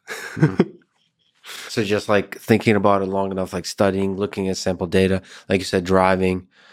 My intuition is really flawed on this. Like I don't have a good intuition about tractability. It could be either. It could be anything. It could be solvable. Like the driving task could be simplified into something quite trivial. Like the solution to the problem would be quite trivial. And at scale, more and more cars driving perfectly might make the problem much easier. Like the more cars you have driving, and like people learn how to drive correctly, not correctly, but in a way that's more optimal for a heterogeneous system of autonomous and semi-autonomous and manually driven cars. That could change stuff. Then again, also I've spent a ridiculous number of hours just staring at pedestrians crossing streets and thinking about humans. And it feels like the way we use our eye contact, it sends really strong signals, and there's certain quirks and edge cases of behavior. And of course, a lot of the fatalities that happen have to do with drunk driving, and both on the pedestrian side and the driver's side. So there's that problem of driving at night and all that kind of. Yeah. So I wonder, it's like the space of possible solution to autonomous driving includes so many human factor issues that it's almost impossible to predict. There could be super clean, nice solutions. Yeah, I would say definitely, like, to use a game analogy, there's some fog of war, but you definitely also see the frontier of improvement. Yeah. And you can measure historically how much you've made progress. And I think, for example, at least what I've seen in roughly 5 years at Tesla, when I joined, it barely kept lane on the highway. I think going up from Palo Alto to SF was like 3 or 4 interventions. Anytime the road would do anything geometrically or turn too much, it would just like not work. And so going from that to like a pretty competent system in 5 years, and seeing what happens also under the hood and what the scale at which the team is operating now with respect to data and compute and everything else is just massive progress. So it's you're climbing a mountain and it's fog, but you're making a lot of progress. It's fog. You're making progress, and you see what the next directions are, and you're looking at some of the remaining challenges, and they're not like they're not perturbing you, and they're not changing your philosophy, and you're not contorting yourself. You're like, actually, these are the things that we still need to do. Yeah, the fundamental components of solving the problem seem to be there, from the data engine to the compute to the compute on the car to the compute for the training, all that kind of stuff. So you've done, over the years you've been at Tesla, you've done a lot of amazing breakthrough ideas and engineering, all of it, from the data engine to the human side, all of it. Can you speak to why you chose to leave Tesla? Basically, as I described, I think over time during those 5 years, I've kind of gotten myself into a little bit of a managerial position. Most of my days were, meetings and growing the organization and making decisions about sort of high-level strategic decisions about the team and what it should be working on and so on. And it's kind of like a corporate executive role, and I can do it. I think I'm okay at it, but it's not like fundamentally what I enjoy. And so I think when I joined, there was no computer vision team because Tesla was just going from the transition of using Mobileye, a third-party vendor for all of its computer vision, to having to build its computer vision system. So when I showed up, there were 2 people training deep neural networks, and they were training them at a computer at their legs, like down. They're doing some kind of basic classification task. Yeah, and so I kind of like grew that into what I think is a fairly respectable deep learning team, a massive compute cluster, a very good data annotation organization. And I was very happy with where that was. It became quite autonomous. And so I kind of stepped away, and I'm very excited to do much more technical things again. Yeah. And kind of like refocus on AGI. What was that soul searching like? Because you took a little time off and think like, how many mushrooms did you take? No, I'm just kidding. I mean, what was going through your mind? The human lifetime is finite. Yeah. You did a few incredible things. You're one of the best teachers of AI in the world. You're one of the best, and I don't mean that, I mean that in the best possible way. You're one of the best tinkerers in the AI world, meaning like understanding the fundamentals of how something works by building it from scratch and playing with the basic intuitions. It's like Einstein, Feynman were all really good at this kind of stuff. Like small example of a thing to play with it, to try to understand it. And obviously now with Tesla, you help build a team of machine learning, like engineers and a system that actually accomplishes something in the real world. So given all that, like what was the soul searching like? Well, it was hard because obviously I love the company a lot, and I love Elon. I love Tesla. I want. So it was hard to leave. I love the team basically, but yeah, I think I would be potentially like interested in revisiting it, maybe coming back at some point, working in Optimus, working in AGI at Tesla. I think Tesla is going to do incredible things. It's basically like it's a massive, large-scale robotics kind of company with a ton of in-house talent for doing really incredible things. Yeah. And I think human robots are going to be amazing. I think autonomous transportation is going to be amazing. All this is happening at Tesla. So I think it's just a really amazing organization. So being part of it and helping it along, I think was basically I enjoyed that a lot. Yeah, it was basically difficult for those reasons because I love the company. But, I'm happy to potentially at some point come back for Act 2. Mm-hmm. But I felt like at this stage, I built the team. It felt autonomous. And I became a manager, and I wanted to do a lot more technical stuff. I wanted to learn stuff. I wanted to teach stuff. And I just kind of felt like it was a good time for a change of pace a little bit. What do you think is the best movie sequel of all time, speaking of part 2? Because most of them suck. Movie sequels? Movie sequels, yeah. And you tweeted about movies, so just in a tiny tangent. Is there what's like a favorite movie sequel? Godfather Part 2? Are you a fan of Godfather? Because you didn't even tweet or mention The Godfather. Yeah, I don't love that movie. I know it has a huge edit that out. We're going to edit out the hate towards The Godfather. How dare you disrespect? I think I will make a strong statement. I don't know why. Yes. I don't know why, but yes. I basically don't like any movie before 1995. Something like that. Didn't you mention Terminator 2? Okay. That's like Terminator 2 was a little bit later, 1990. No, I think Terminator 2 was in the 80s. And I like Terminator 1 as well. So, so like few exceptions, but by and large, for some reason, I don't like movies before 1995 or something. They feel very slow. The camera is like zoomed out. It's boring. It's kind of naive. It's kind of weird. And also Terminator was very much ahead of its time. Yes. And The Godfather, there's like no AGI. So... but you have Good Will Hunting was one of the movies you mentioned.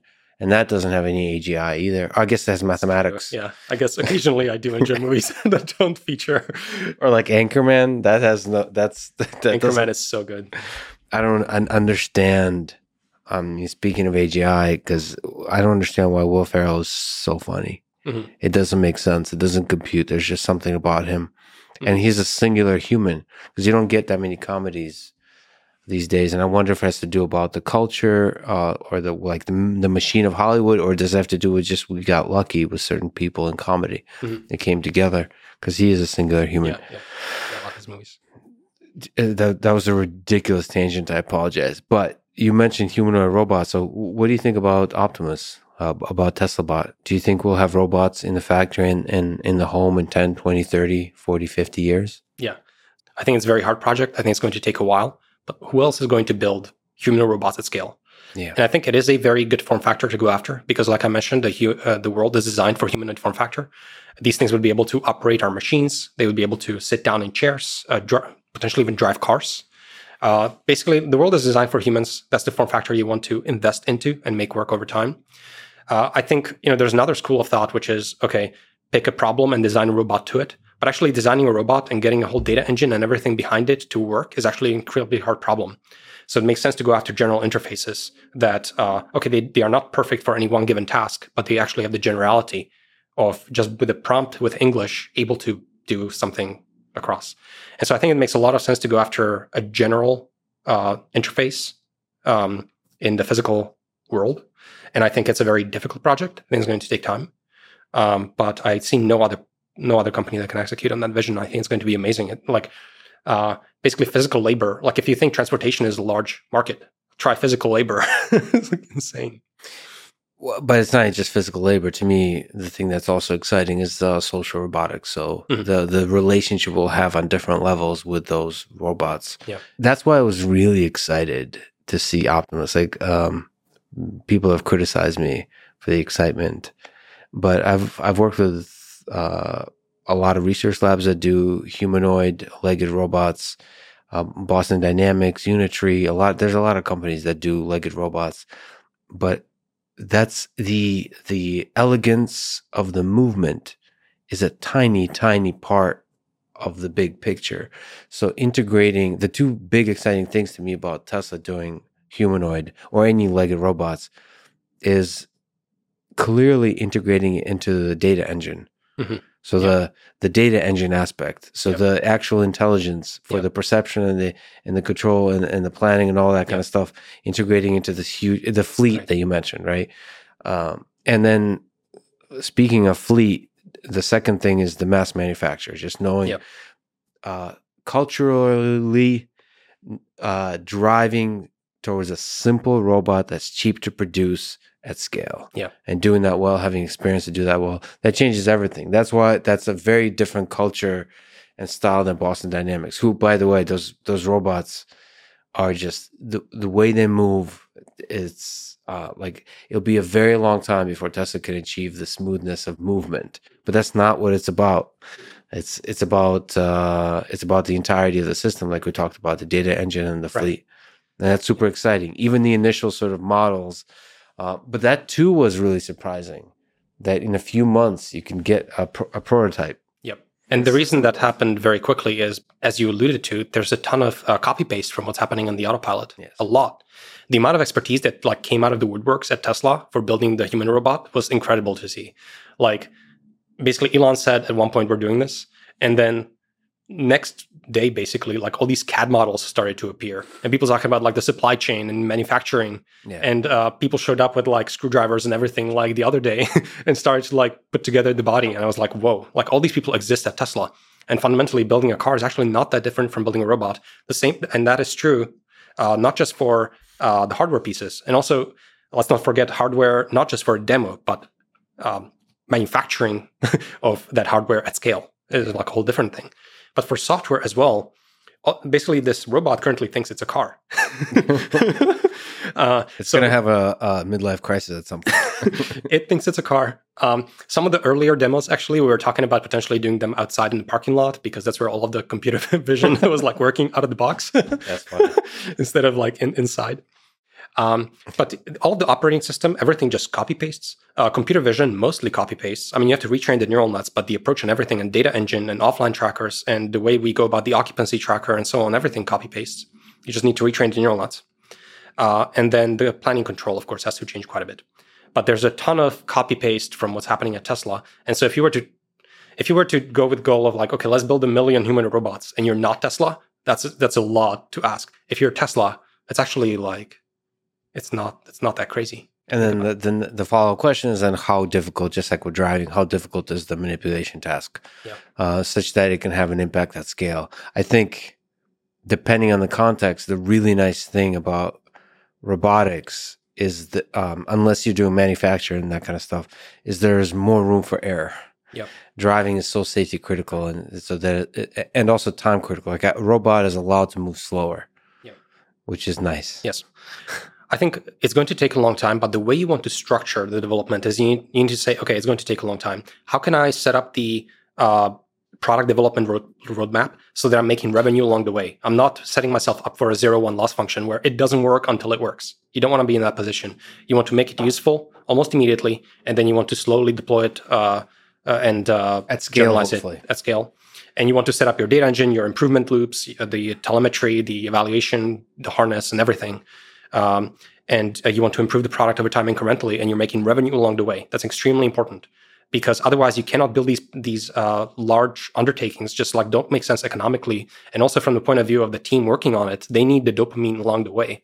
They're not just going to make a promise about this being useful. This is going to change the world in 10 years when it works. This is not where you want to be.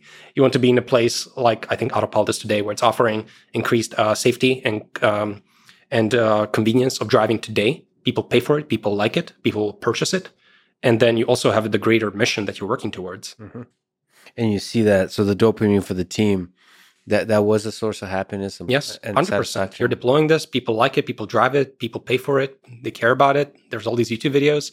Your grandma drives it. She gives you feedback. People like it. People engage with it. You engage with it. Huge. Do people that drive Teslas like recognize you and give you love? Like, hey, thanks for the for this nice feature that it's doing. Yeah, I think the tricky thing is like some people really love you. Some people, unfortunately, like you're working on something that you think is extremely valuable, useful, etc. Some people do hate you. There's a lot of people who like hate me and the team and the whole project. Mm-hmm. And I think are they Tesla drivers? In many cases, they're not actually.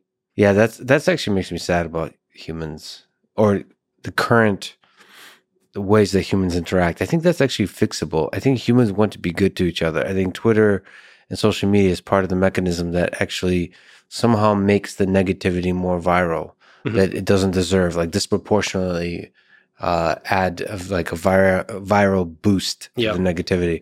But like I wish people would just get excited about, so suppress some of the jealousy, some of the ego, and just get excited for others. And then there's a karma aspect to that. You get excited for others, they'll get excited for you. Same thing in academia. If you're not careful, there is a dynamical system there. If you think of in silos and get jealous of somebody else being successful, that actually perhaps counterintuitively leads to less productivity of you as a community and you individually.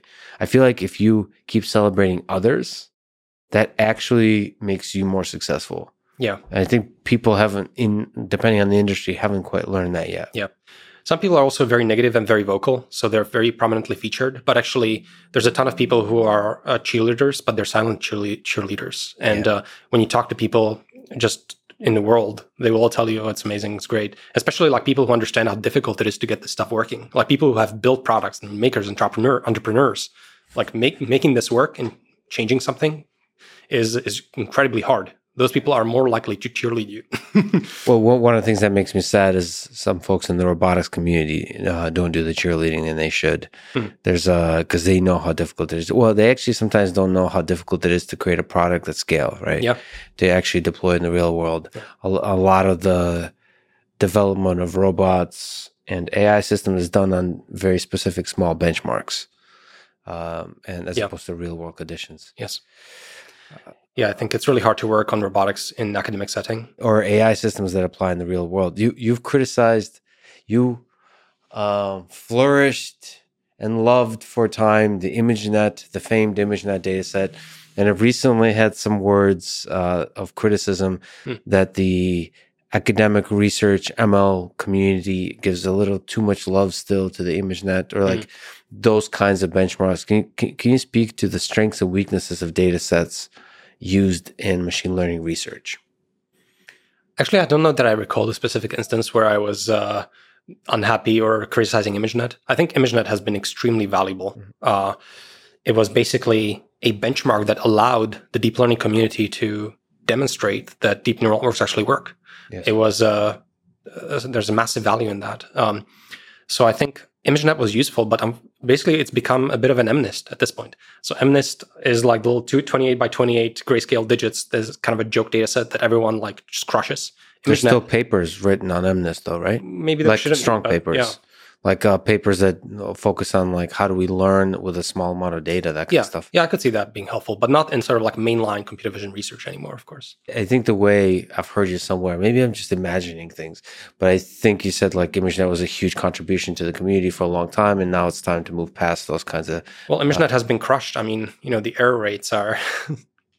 we're getting like 90% accuracy in 1,000 classification way prediction. And I've seen those images, and it's like really high. That's really good. If I remember correctly, the top 5 error rate is now like 1% or something. Given your experience with a gigantic real-world data set, would you like to see benchmarks move in certain directions that the research community uses? Unfortunately, I don't think academics currently have the next ImageNet. I think we've crushed MNIST. We've basically kind of crushed ImageNet, and there's no next sort of big benchmark that the entire community rallies behind and uses, for further development of these networks. I wonder what it takes for a data set to captivate the imagination of everybody, like where they all get behind it. That could also need like a leader, right? Yeah. Somebody with popularity. I mean, why did ImageNet take off? Is it just the accident of history? It was the right amount of difficult. It was the right amount of difficult and simple and interesting enough. It just kind of like it was the right time for that kind of a data set. Question from Reddit. What are your thoughts on the role that synthetic data and game engines will play in the future of neural net model development?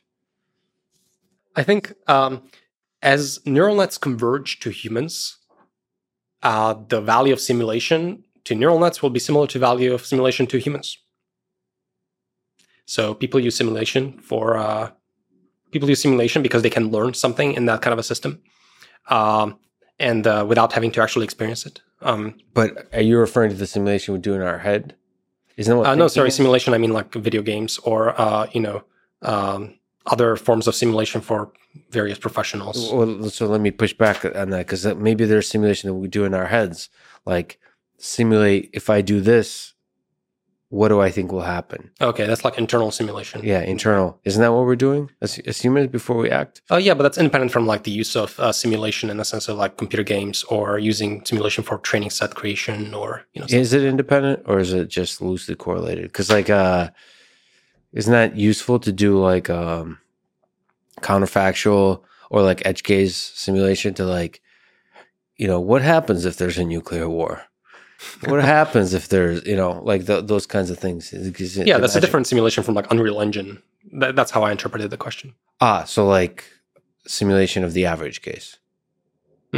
Is that what's Unreal Engine? What do you mean by Unreal Engine? So simulating a world, the physics of that world. Yes. Why is that different? Like, because you also can add behavior to that world, and you can try all kinds of stuff, right? Like. You could throw all kinds of weird things into it. So Unreal Engine is not just about simulating. I mean, I guess it is about simulating the physics of the world. It's also doing something with that. Yeah, the graphics, the physics, and the agents that you put into the environment and stuff like that. Yeah. See, I think I feel like you said that it's not that important, I guess, for the future of AI development. Is that correct to interpret it that way? I think humans use simulators for... Humans use simulators and they find them useful. And so computers will use simulators and find them useful. Okay, so you're saying it's not... I don't use simulators very often. I play a video game every once in a while, but I don't think I derive any wisdom about my own existence from those video games. It's a momentary escape from reality versus a source of wisdom about reality. So I think that's a very polite way of saying simulation is not that useful. Yeah, maybe not. I don't see it as like a fundamental... really important part of like training neural nets currently. But I think as neural nets become more and more powerful, I think you will need fewer examples to train additional behaviors. And simulation is, of course, there's a domain gap in a simulation. That's not the real world. It's slightly something different. But with a powerful enough neural net, you need the domain gap can be bigger, I think, because the neural net will sort of understand that even though it's not the real world, it like has all this high level structure that I'm supposed to be able to like learn from. So the neural net will actually, it will be able to leverage the synthetic data better. Yes. By closing the gap, by understanding in which ways this is not real data. Exactly. Reddit, do better questions next time. That was a question, but no, I'm just kidding. All right. So is it possible, do you think, speaking of MNIST, to construct neural nets and training processes that require very little data? So we've been talking about huge data sets like the internet for training. I mean, one way to say that is, like you said, like the querying itself is another level of training, I guess, and that requires little data. Yeah. But do you see any value in doing research and kind of going down the direction of, can we use very little data to train, to construct a knowledge base? 100%. I just think like at some point you need a massive data set. And then when you pre-train your massive neural net and get something that, is like a GPT or something, then you're able to be very efficient at training any arbitrary new task. Mm-hmm. So a lot of these GPTs, you can do tasks like sentiment analysis or translation or so on, just by being prompted with very few examples. Here's the kind of thing I want you to do. Like, here's an input sentence. Here's the translation into German. Input sentence, translation to German. Input sentence, blank. Mm-hmm. And the neural net will complete the translation to German just by looking at sort of the example you've provided. And so that's an example of a very few shot learning in the activations of the neural net instead of the weights of the neural net. And so I think basically, just like humans, neural nets will become very data efficient at learning any other new task. But at some point, you need a massive data set to pre-train your network. To get that, and we humans have something like that.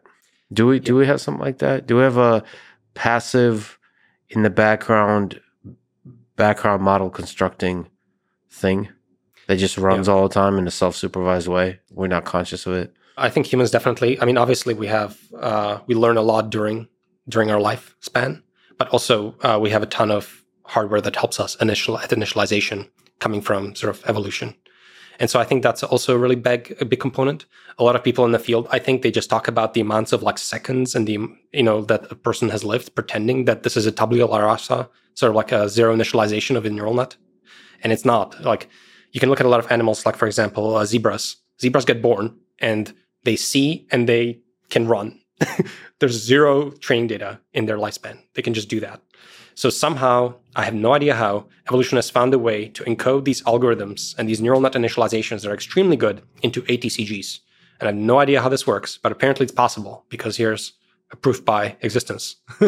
There's something magical about going from a single cell to an organism that is born to the first few years of life. I kind of like the idea that the reason we don't remember anything about the first few years of our life is that it's a really painful process. Like, it's a very difficult, challenging training process. Yeah. Like, intellectually. Like, and maybe, why don't we remember any of that? There might be some crazy training going on, and maybe that's the background model training that is very painful. And so it's best for the system, once it's trained, not to remember how it's constructed. I think it's just like the hardware for long-term memory is just not fully developed. Sure. I kind of feel like the first few years of infants is not actually like learning; it's brain maturing. Yeah. We're born premature. There's a theory along those lines because of the birth canal and the swelling of the brain. Mm-hmm. And so we're born premature, and then the first few years we're just the brain's maturing, and then there's some learning eventually. That's my current view on it. What do you think? Do you think neural nets can have long-term memory? Like that approaches something like humans. Do you think do you think there needs to be another meta architecture on top of it to add something like a knowledge base that learns facts about the world and all that kind of stuff? Yes, but I don't know to what extent it will be explicitly constructed. It might take unintuitive forms where you are telling the GPT, like, hey, you have a declarative memory bank to which you can store and retrieve data from, And whenever you encounter some information that you find useful, just save it to your memory bank. And here's an example of something you have retrieved, and here's how you say it, and here's how you load from it. You just say load, whatever. You teach it in text in English, and then it might learn to use a memory bank from that. Oh, so so the neural net is the architecture for the background model, the base thing, and then everything else is just on top of it. That's so it's not just text, right? It's you're giving it gadgets and gizmos. So you're teaching it some kind of a special language by which it can save arbitrary information and retrieve it at a later time. Yeah. And you're telling it about these special tokens and how to arrange them to use these interfaces. It's like, hey, you can use a calculator. Here's how you use it. Just do 5, 3 plus 4, 1 equals. And when equals is there, a calculator will actually read out the answer, and you don't have to calculate it yourself. And you just like tell it in English. This might actually work. Do you think, in that sense, Gato is interesting? The DeepMind system, that it's not just new language, but actually throws it all in the same pile. Images, actions, all that kind of stuff. That's basically what we're moving towards. Yeah, I think so. So Gato is very much a kitchen sink of approach to like reinforcement learning in lots of different environments with a single fixed transformer model, right?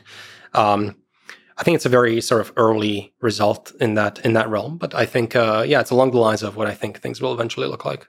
Right.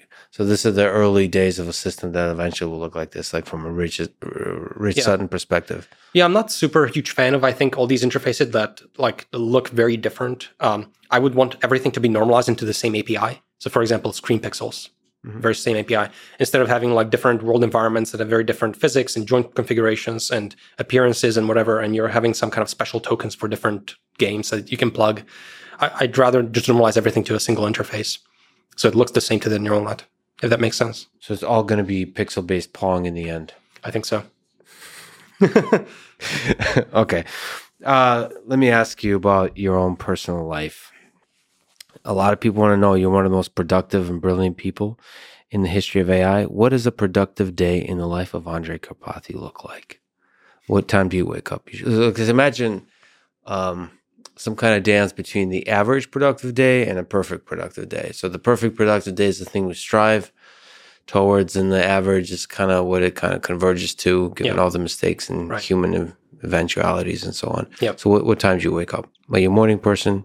I'm not a morning person. I'm a night owl for sure. Mm-hmm. Is it stable or not? It's semi-stable, like 8 or 9 or something like that.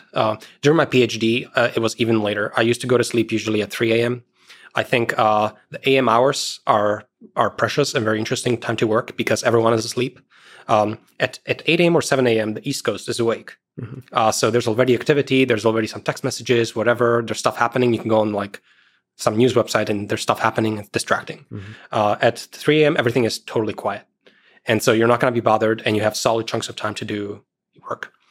So I like those periods, night owl by default. And then I think like productive time, basically, what I like to do is you need to like build some momentum on the problem without too much distraction. And you need to load your RAM, your working memory with that problem. Mm-hmm. And then you need to be obsessed with it when you're taking a shower, when you're falling asleep. You need to be obsessed with the problem and it's fully in your memory and you're ready to wake up and work on it right there. So does the scale of, is this in a temporal scale of a single day or a couple of days, a week, a month? So I can't talk about one day basically in isolation because it's a whole process. When I want to get productive in the problem, I feel like I need a span of a few days where I can really get in on that problem. Mm-hmm. And I don't want to be interrupted, and I'm going to just be completely obsessed with that problem. And that's where I do most of my good work, I would say. You've done a bunch of cool, like, little projects in a very short amount of time, very quickly. So that requires you just focusing on it. Yeah, basically, I need to load my working memory with the problem, and I need to be productive because there's always, like, a huge fixed cost to approaching any problem. Mm. I was struggling with this, for example, at Tesla because I want to work on like small side project. But okay, you first need to figure out, I need to SSH into my cluster. I need to bring up a VS Code editor so I can like work on this. I run into some stupid error because of some reason. Like you're not at a point where you can be just productive right away. Mm-hmm. You are facing barriers.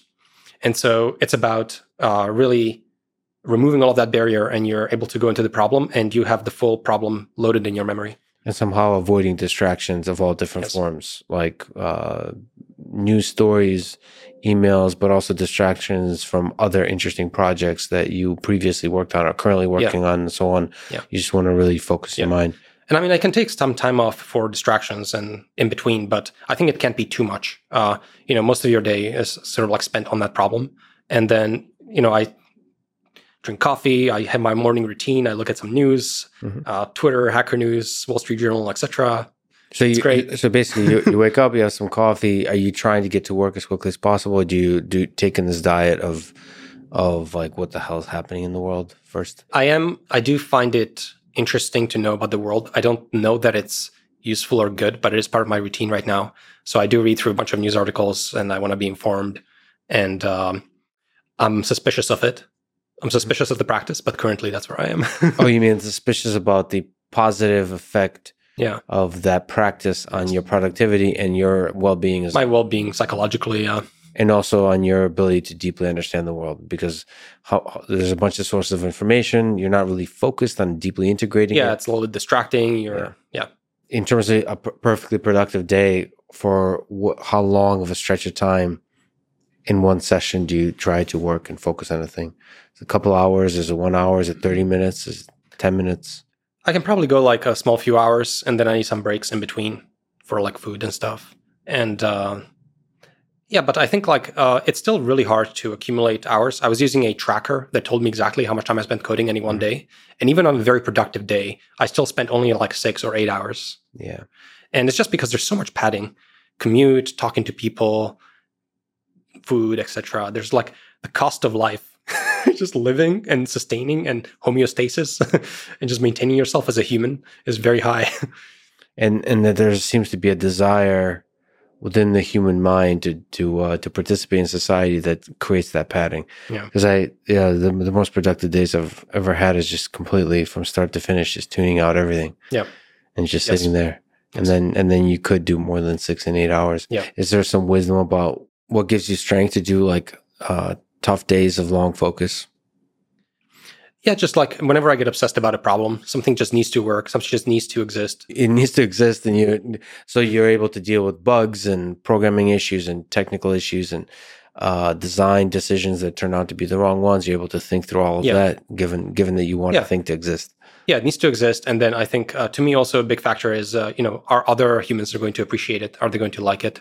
Mm-hmm. That's a big part of my motivation. If I'm helping humans and they seem happy, they say nice things, they tweet about it or whatever, that gives me pleasure because I'm doing something useful. So like you do see yourself sharing it with the world, like whether it's on GitHub or through blog posts or through videos. Yeah, I was thinking about it. Like suppose I did all these things but did not share them. I don't think I would have the same amount of motivation that I can build up. You enjoy the feeling of other people gaining value and happiness from the stuff you've created. Yeah.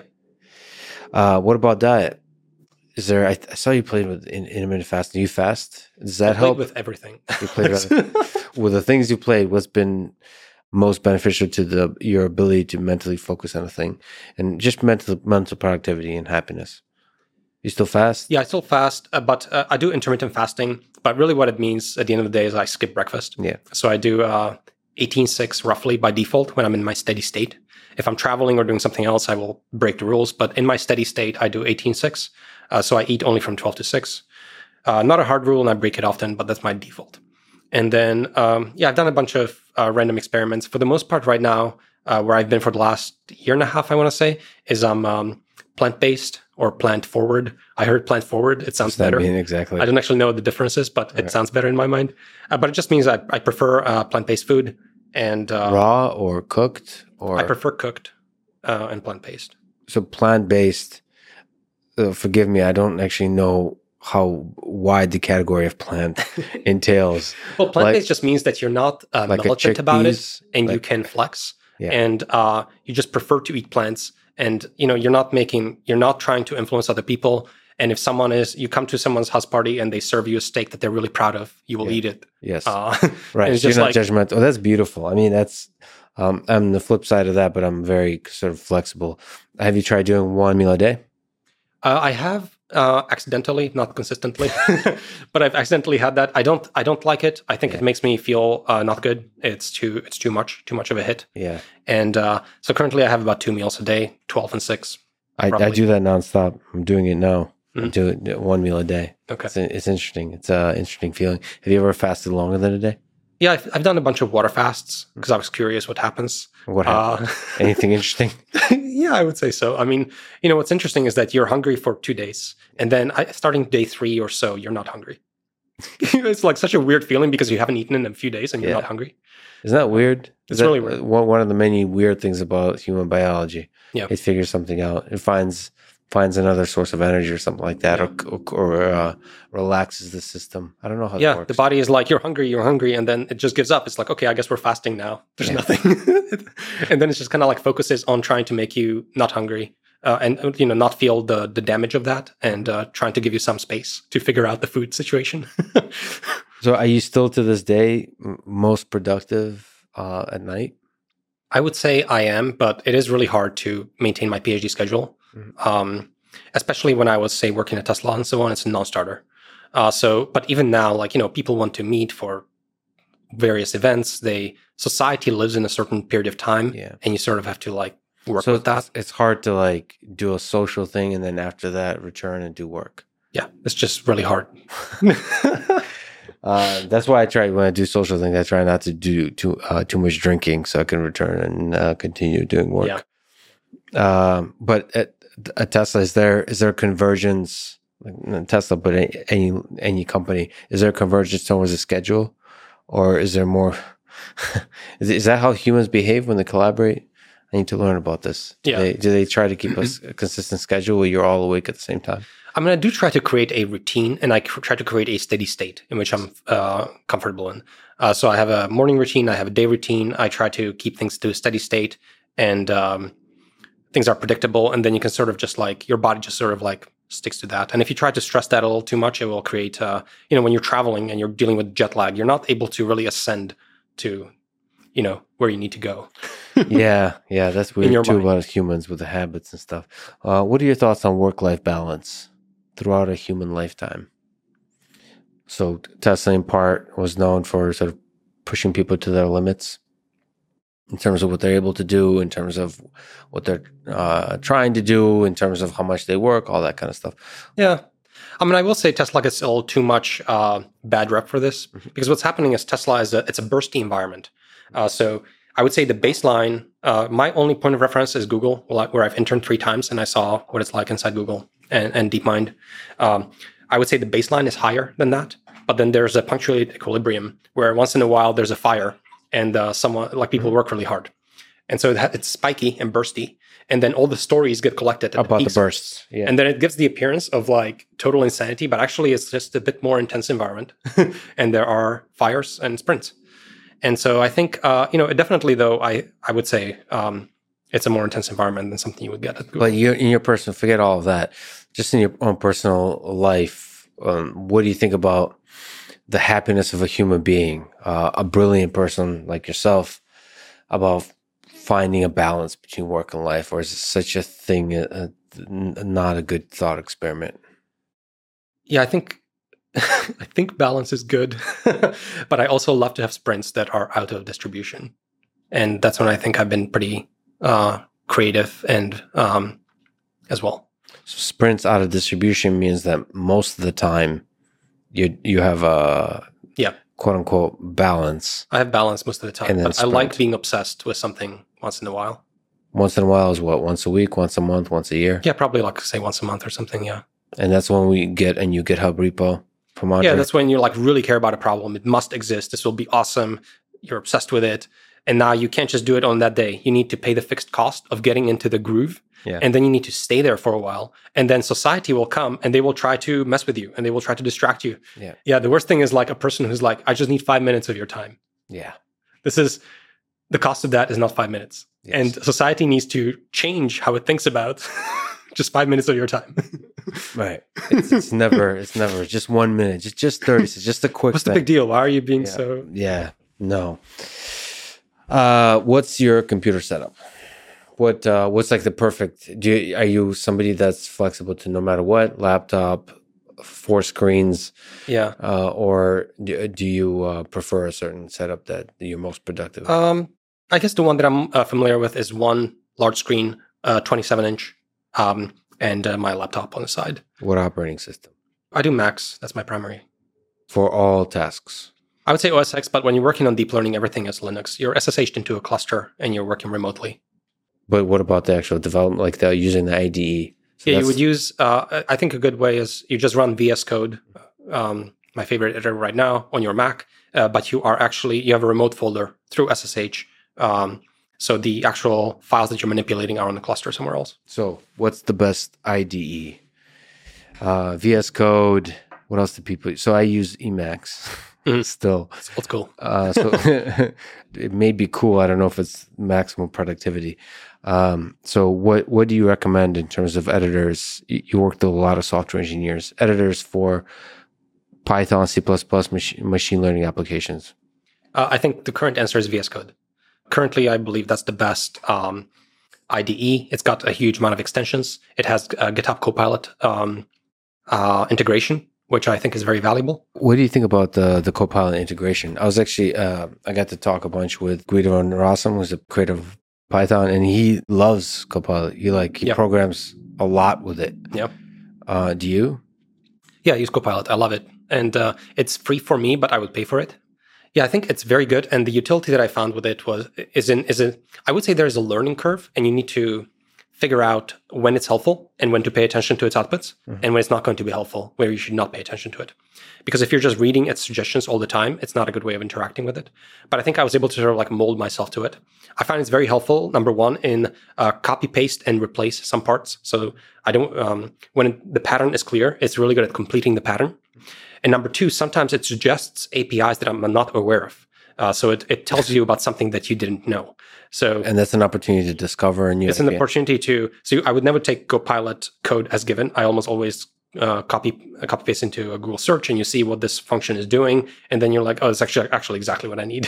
Thank you, Copilot. So you learned something. So it's in part a search engine, a part maybe getting the exact syntax correctly, that once you see it, it's that NP hard thing. It's like once you see it, you know, yes, exactly, it's correct. Exactly. But you yourself can verify. Struggle. You can verify efficiently, but you can't generate efficiently. Yeah. And Copilot really, it's autopilot for programming, right? And currently is doing the lane following, which is like the simple copy paste and sometimes suggest. But over time, it's going to become more and more autonomous. And so the same thing will play out in not just coding, but actually across many, many different things, probably. But coding is an important one, right? Like writing programs. Yeah. How do you see the future of that developing? The program synthesis, like being able to write programs that are more and more complicated. Because right now, it's human supervised in interesting ways. Yes. Like it feels like the transition will be very painful. My mental model for it is the same thing will happen as with the autopilot. So currently he's doing lane following, he's doing some simple stuff. Mm-hmm. And eventually we'll be doing autonomy, and people will have to intervene less and less. And there could be like testing mechanisms. Like if it writes a function and that function looks pretty damn correct, but how do you know it's correct? Because you're like getting lazier and lazier as a programmer. Like your ability to, because like little bugs, but I guess it won't make little mistakes. It will. Copilot will make off by one subtle bugs. It has done that to me. But do you think future systems will? Or is it really the off by one is actually a fundamental challenge of programming? In that case, it wasn't fundamental, and I think things can improve. But I think humans have to supervise. I am nervous about people not supervising what comes out and what happens to, for example, the proliferation of bugs in all of our systems. I'm nervous about that, but I think there will probably be some other copilots for bug finding and stuff like that at some point. And so there will be like a lot more automation for... oh, man. So it's like a program, a copilot that generates a compiler, one that does a linter. Yes. One that does like a type checker. Yeah. It's a committee of like a GPT sort of like... And then there'll be like a manager for the committee. Yeah. And then there'll be somebody that says a new version of this is needed. Yeah. We need to regenerate it. Yeah. There were 10 GPTs that were forwarded and gave 50 suggestions. Another one looked at it and picked the few that they like. A bug one looked at it and it was like, it's probably a bug. They got re-ranked by some other thing. And then a final ensemble GPT comes in and is like, okay, given everything you guys have told me, this is probably the next token. The feeling is the number of programmers in the world has been growing and growing very quickly. Yeah. Do you think it's possible that it'll actually level out and drop to like a very low number with this kind of world? Because then you'll be doing software 2.0 programming, and you'll be doing this kind of generation of Copilot type systems programming, but you won't be doing the old school software 1.0 programming. I don't currently think that they're just going to replace human programmers. I'm so hesitant saying stuff like this, right? Yeah, because this is going to be replaced in 5 years. I mean, no, it's going to show that like this is where we thought. Because I agree with you, but I think we might be very surprised, right? Like, what are the next? What's your sense of where we stand with language models? Like, does it feel like the beginning or the middle or the end? The beginning, 100%. I think the big question in my mind is, for sure, GPT will be able to program quite well, competently, and so on. Yeah. How do you steer the system? You still have to provide some guidance to what you actually are looking for. And so how do you steer it? And how do you talk to it? How do you audit it and verify that what is done is correct? And how do you like work with this? And it's as much not just an AI problem, but a UI UX problem. Yeah. So beautiful, fertile ground for so much interesting work for VS Code ++, where it's not just human programming anymore. It's amazing. Yeah. So you're interacting with the system. So not just one prompt, but it's iterative prompting. Yeah. You're trying to figure out having a conversation with the system. Yeah. That actually, I mean, to me, that's super exciting to have a conversation with the program I'm writing. Yeah, maybe at some point you're just conversing with it. It's like, okay, here's what I want to do. Actually, this variable, maybe it's not even that low level as variable, but... You can also imagine, like, can you translate this to C++ and back to Python? And that already kind of exists in some No, but just like doing it as part of the program experience. Like, I think I'd like to write this function in C++. Or like you just keep changing for different different programs because they have different syntax. Maybe I want to convert this into a functional language. Yep. And so like you get to become multilingual as a programmer and dance back and forth efficiently. Yeah. I mean, I think the UI UX of it though is like still very hard to think through because it's not just about writing code on a page. You have an entire developer environment. You have a bunch of hardware on it. You have some environmental variables. You have some scripts that are running in a cron job. Like there's a lot going on to like working with computers. And how do these systems set up environment flags and work across multiple machines and set up screen sessions and automate different processes? Like how all that works and is auditable by humans and so on is like massive question in my mind. You've built Archive Sanity. What is Archive and what is the future of academic research publishing that you would like to see? So Archive is this preprint server. So if you have a paper, you can submit it for publication to journals or conferences and then wait 6 months and then maybe get a decision, pass or fail. Or you can just upload it to Archive. And then people can tweet about it 3 minutes later. And then everyone sees it, everyone reads it, and everyone can profit from it in their own little ways. And you can cite it, and it has an official look to it. It feels like a publication process. Yeah. It feels different than if you just put it in a blog post. Oh, yeah. Yeah, I mean, it's a paper. And usually the bar is higher for something that you would expect on Archive as opposed to something you would see in a blog post. Well, the culture created the bar because you could probably post a pretty crappy paper on Archive. Yes. So what's that make you feel like? What's that make you feel about peer review? So rigorous peer review by 2-3 experts versus the peer review of the community right as it's written. Yeah. Basically, I think the community is very well able to peer review things very quickly on Twitter. And I think maybe it just has to do something with AI machine learning field specifically, though. I feel like things are more easily auditable and the verification is easier potentially than the verification somewhere else. So it's kind of like you can think of these scientific publications as like little blockchains where everyone's building on each other's work and citing each other. And you sort of have AI, which is kind of like this much faster and loose blockchain. But then you have, and any one individual entry is like very cheap to make. And then you have other fields where maybe that model doesn't make as much sense. And so I think in AI, at least, things are pretty easily verifiable. And so that's why when people upload papers that are a really good idea and so on, people can try it out the next day. And they can be the final arbiter of whether it works or not on their problem. And the whole thing just moves significantly faster. So I kind of feel like academia still has a place. So this like conference journal process still has a place, but it's sort of like it lags behind, I think. Mm-hmm. And it's a bit more maybe higher quality process. But it's not sort of the place where you will discover cutting edge work anymore. Yeah. It used to be the case when I was starting my PhD that you go to conferences and journals and you discuss all the latest research. Now, when you go to a conference or a journal, like no one discusses anything that's there because it's already like 3 generations ago irrelevant. Yeah, which makes me sad about like DeepMind, for example, where they still publish in Nature and these big prestigious. I mean, there's still value, I suppose, to the prestige that comes with these big venues, but the result is that they'll announce some breakthrough performance, and it will take like a year to actually publish the details. I mean, and those details, if they were published immediately, would inspire the community to move in certain directions with ideas. Yeah, it would speed up the rest of the community, but I don't know to what extent that's part of their objective function also. That's true. So it's not just the prestige, a little bit of the delay is part of it. Yeah, they certainly, DeepMind specifically has been working in the regime of having slightly higher quality, basically process and latency, and publishing those papers that way.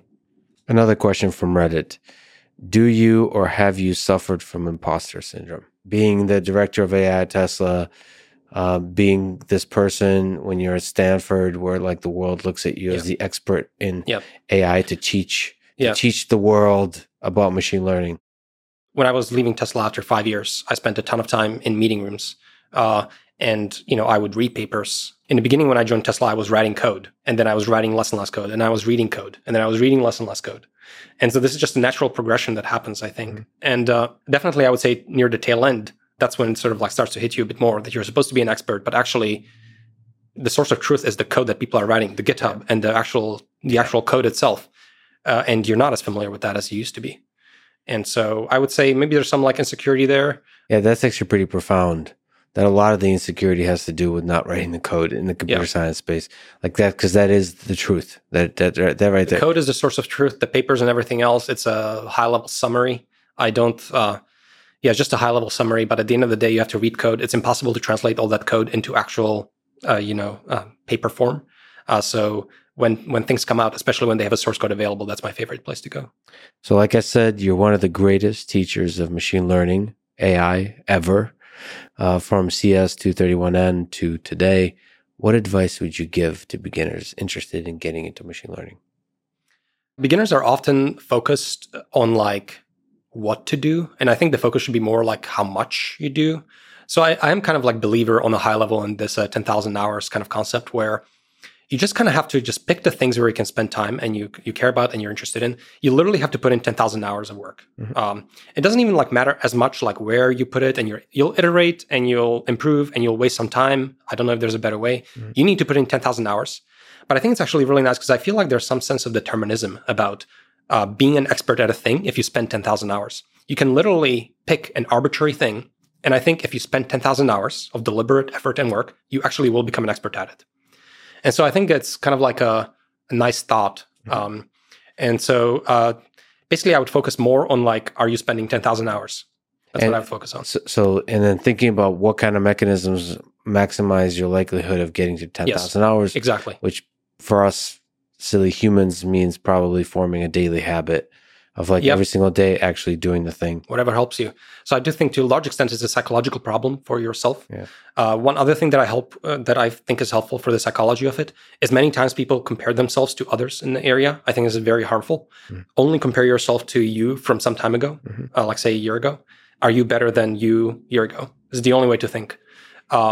And I think then you can see your progress, and it's very motivating. That's so interesting that focus on the quantity of hours.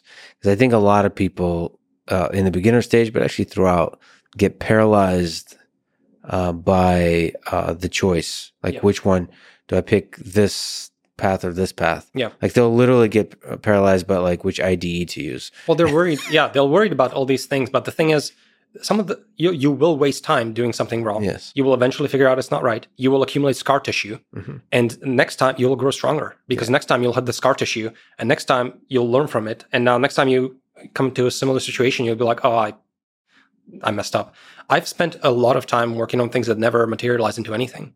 And I have all that scar tissue and I have some intuitions about what was useful, what wasn't useful, how things turned out.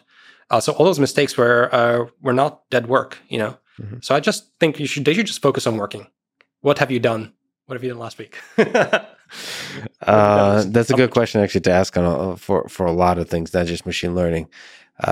It's a good way to cut the I forgot what the term we used, but the fluff, the blubber, whatever the inefficiencies in life. What do you love about teaching? You seem to find yourself often in the like drawn to teaching. You're very good at it, but you're also drawn to it. I mean, I don't think I love teaching. I love happy humans. And happy humans like when I teach. Yes. I wouldn't say I hate teaching. I tolerate teaching, but it's not like the act of teaching that I like. It's that I have something. I'm actually okay at it. Yes. I'm okay at teaching, and people appreciate it a lot. Yeah. And so I'm just happy to try to be helpful. And teaching itself is not like the most. I mean, it can be really annoying, frustrating. I was working on a bunch of lectures just now. Mm-hmm. I was reminded back to my days of 231N just how much work it is to create some of these materials and make them good. The amount of iteration and thought, and you go down blind alleys, and just how much you change it. So creating something good, in terms of like educational value, is really hard, and it's not fun. It's difficult. So for people should definitely go watch your new stuff you put out. There are lectures where you're actually building the thing, like you said, the code is truth. So discussing backpropagation by building it, by looking through it, and just the whole thing. So how difficult is that to prepare for? I think that's a really powerful way to teach. Did you have to prepare for that, or are you just live thinking through it? I will typically do like, say, 3 takes, and then I take like the better take.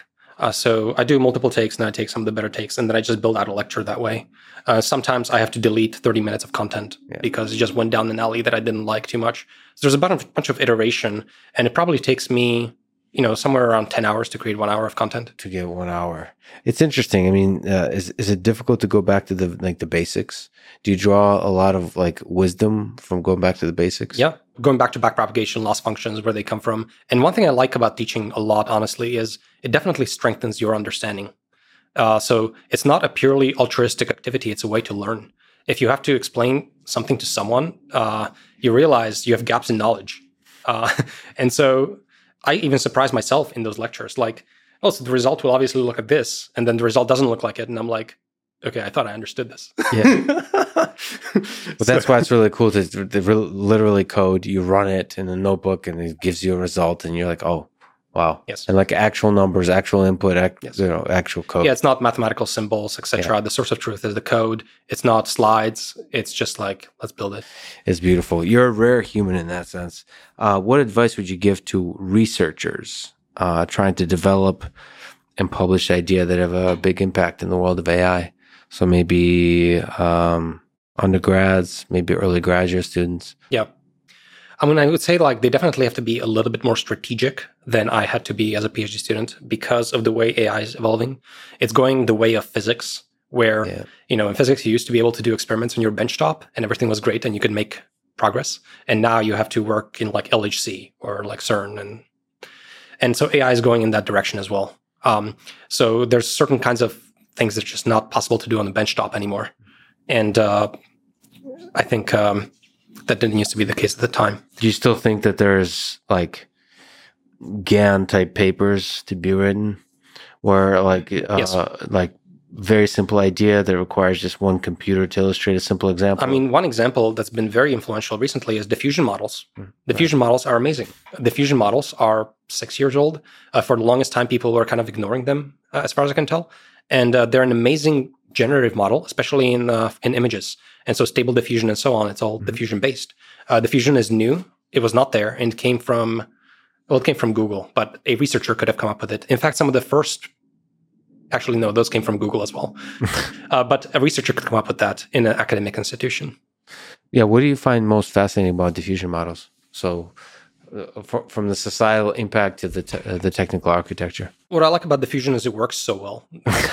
Is that surprising to you? The amount of the variety, almost the novelty of the synthetic data is generating. Yeah, so the stable diffusion images are incredible. The speed of improvement in generating images has been insane.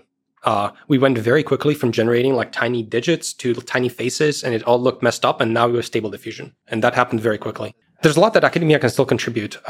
For example, flash attention is a very efficient kernel for running the attention operation inside a transformer. That came from academic environment. It's a very clever way to structure the kernel that does the calculation. So it doesn't materialize the attention matrix. And so I think there's still like lots of things to contribute, but you have to be just more strategic. Do you think neural networks can be made to reason? Yes. Do you think they already reason? Yes. What's your definition of reasoning? Information processing. So in the way that humans think through a problem and come up with novel ideas, it feels like reasoning. Yeah. So the novelty, I don't want to say, but out of distribution ideas, you think it's possible? Yes. And I think we're seeing that already in the current neural nets. You're able to remix the training set information into true generalization in some sense. That doesn't appear. It doesn't appear fundamental way in the training set. Like you're doing something interesting algorithmically. You're manipulating, some symbols, and you're coming up with some correct, a unique answer in a new setting. What would illustrate to you, holy shit, this thing is definitely thinking? To me, thinking or reasoning is just information processing and generalization. And I think the neural nets already do that today. So being able to perceive the world or perceive whatever the inputs are, and to make predictions based on that or actions based on that, that's reasoning. Yeah, you're giving correct answers in novel settings by manipulating information. You've learned the correct algorithm. You're not doing just some kind of a lookup table and nearest neighbor search, something like that.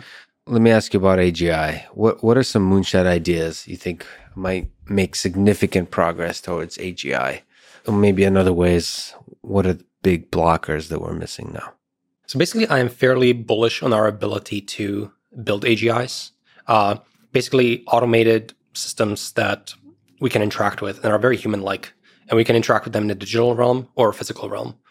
Currently, it seems most of the models that sort of do these sort of magical tasks are in a text realm. I think, as I mentioned, I'm suspicious that the text realm is not enough to actually build full understanding of the world. I do actually think you need to go into pixels and understand the physical world and how it works. So I do think that we need to extend these models to consume images and videos and train on a lot more data that is multimodal in that way. Do you think you need to touch the world to understand it also? Well, that's the big open question, I would say, in my mind, is if you also require the embodiment and the ability to sort of interact with the world, run experiments, and have data of that form, then you need to go to Optimus or something like that. And so I would say Optimus in some way is like a hedge in AGI, because it seems to me that it's possible that just having data from the internet is not enough. If that is the case, then Optimus may lead to AGI, because Optimus to me, there's nothing beyond Optimus. You have like this humanoid form factor that can actually like do stuff in the world. You can have millions of them interacting with humans and so on. And if that doesn't give rise to AGI at some point, I'm not sure what will. So from a completeness perspective, I think that's a really good platform, but it's a much harder platform because you are dealing with atoms and you need to actually like build these things and integrate them into society. So I think that path takes longer, but it's much more certain. And then there's a path of the internet and just like training these compression models effectively on trying to compress all the internet. And that might also give these agents as well. Compress the internet, but also interact with the internet. Yeah. So it's not obvious to me. In fact, I suspect you can reach AGI without ever entering the physical world. And which is a little bit more concerning, because that results in it happening faster. So it just feels like we're in boiling water. We won't know as it's happening. I would like to. I'm not afraid of AGI. I'm excited about it. There's always concerns, but I would like to know when it happens.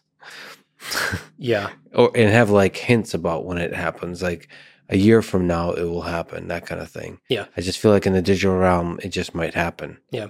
I think all we have available to us, because no one has built AGI again, so all we have available to us is there enough fertile ground on the periphery? I would say yes, and we have the progress so far, which has been very rapid, and there are next steps that are available. And so I would say it's quite likely that we'll be interacting with digital entities. How will you know that somebody has built AGI? It's going to be a slow incremental transition. It's going to be product based and focused. It's going to be GitHub Copilot getting better, and then GPTs helping you write, and then these oracles that you can go to with mathematical problems. I think we're on the verge of being able to ask very complex questions in chemistry, physics, math of these oracles and have them complete solutions. So AGI to you is primarily focused on intelligence, so consciousness doesn't enter into it. So in my mind, consciousness is not a special thing you will figure out and bolt on. I think it's an emergent phenomenon of a large enough and complex enough generative model, sort of. So if you have a complex enough world model that understands the world, then it also understands its predicament in the world as being a language model, which to me is a form of consciousness or self-awareness. And so in order to understand the world deeply, you probably have to integrate yourself into the world. Yeah. And in order to interact with humans and other living beings, consciousness is a very useful tool. I think consciousness is like a modeling insight. Modeling insight. Yeah, you have a powerful enough model of understanding the world that you actually understand that you are an entity in it. Yeah, but there's also this, perhaps just a narrative we tell ourselves. It feels like something to experience the world. The hard problem of consciousness. Yeah. But that could be just a narrative that we tell ourselves. Yeah, I think it will emerge. I think it's going to be something very boring. Like, we'll be talking to these digital AIs. They will claim they're conscious. They will appear conscious. They will do all the things that you would expect of other humans. And it's going to just be a stalemate. I think there would be a lot of actual fascinating ethical questions, like Supreme Court level questions of whether you're allowed to turn off a conscious AI, if you're allowed to build a conscious AI. Maybe there would have to be the same kind of debates that you have around, sorry to bring up a political topic, but, abortion, which is the deeper question with abortion, is what is life?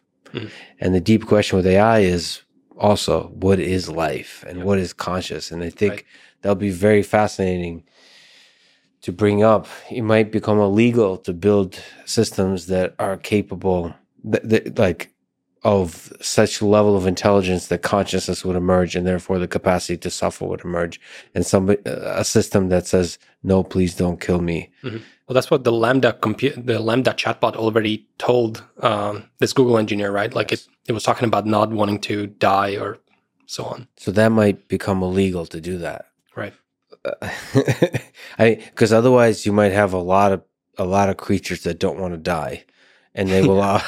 You can just spawn infinity of them on a cluster, and then that might lead to like horrible consequences. Because then there might be a lot of people that secretly love murder, and they'll start practicing murder on those systems. I mean, there's just, to me, all of this stuff just brings a beautiful mirror to the human condition and human nature, and we'll get to explore it. And that's what, like, the best of the Supreme Court, of all the different debates we have about ideas of what it means to be human. We get to ask those deep questions that we've been asking throughout human history. There's always been the other in human history.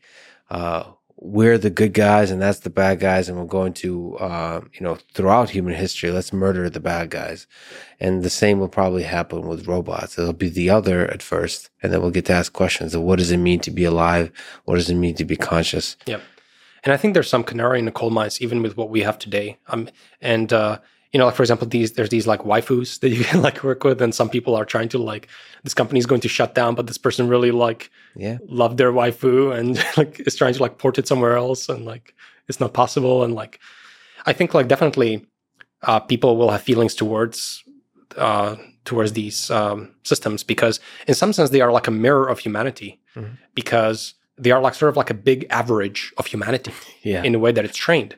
But that average, we can actually watch. It's nice to be able to interact with the big average of humanity and do like a search query on it. Yeah, it's very fascinating.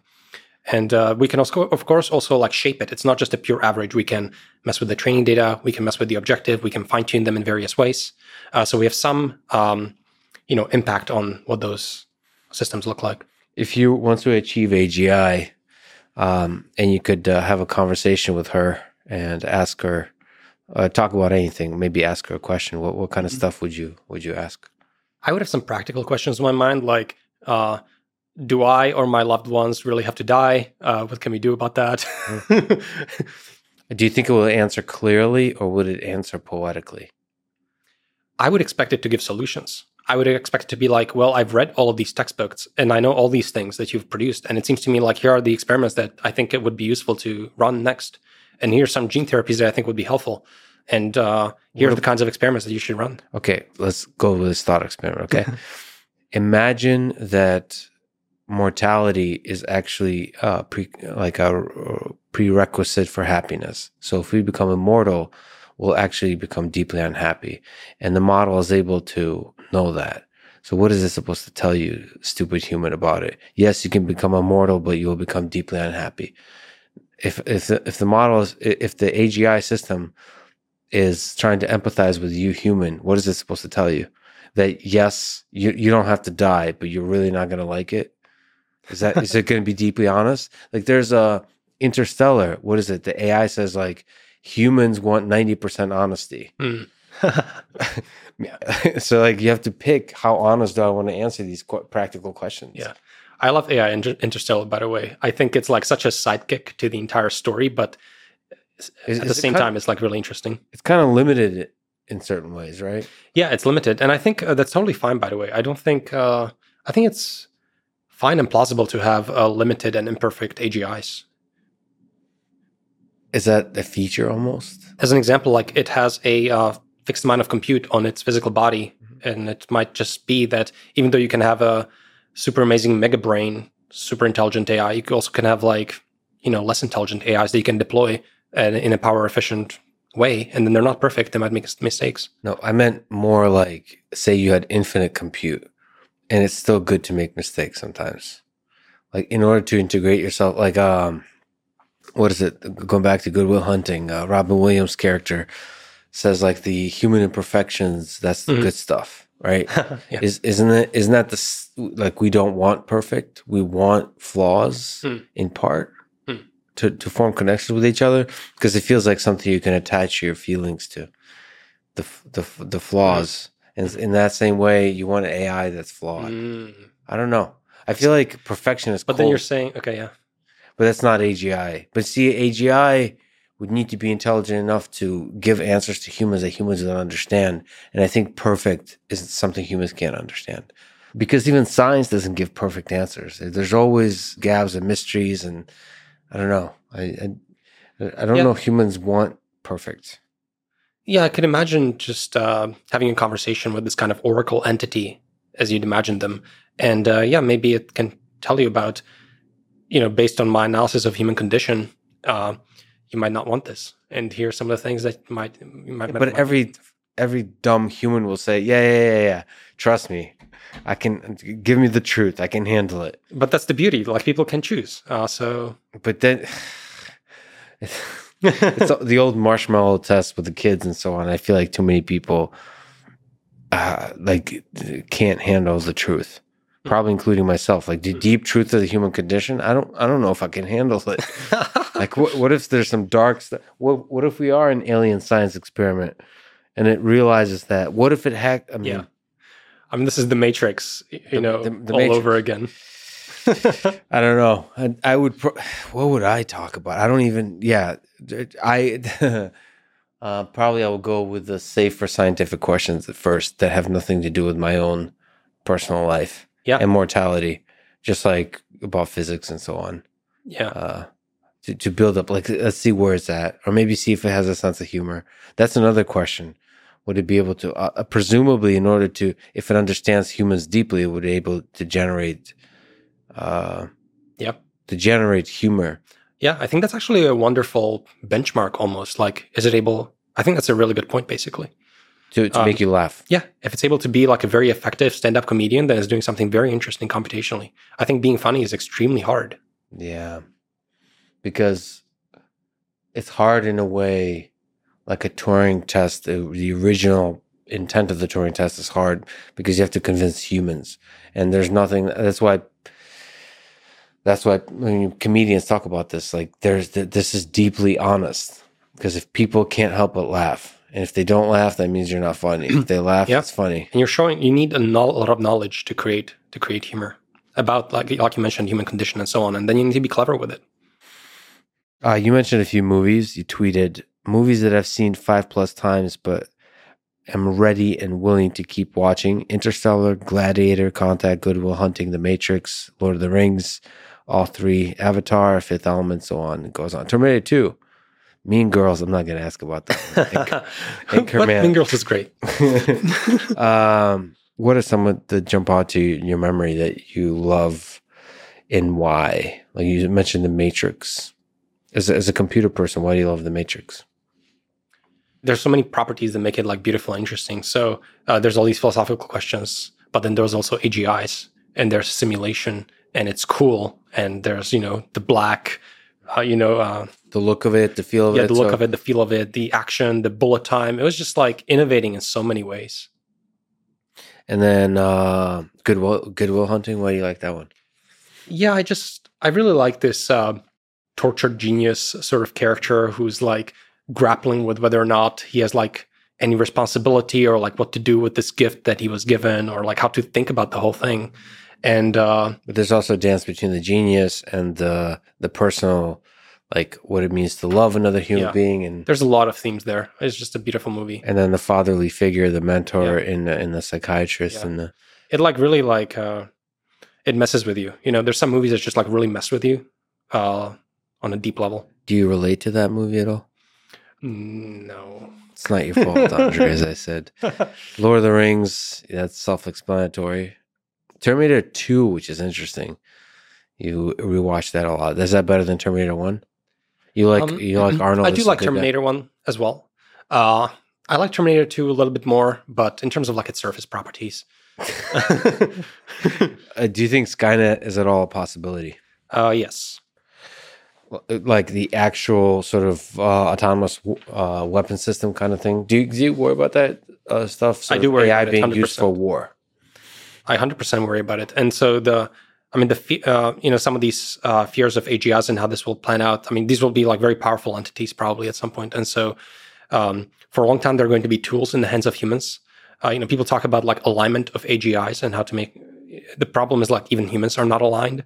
So how this will be used and what this is going to look like is, it's troubling. So, do you think it'll happen slowly enough that we'll be able to, as a human civilization, think through the problems? Yes, that's my hope, is that it happens slowly enough and in an open enough way where a lot of people can see and participate in it.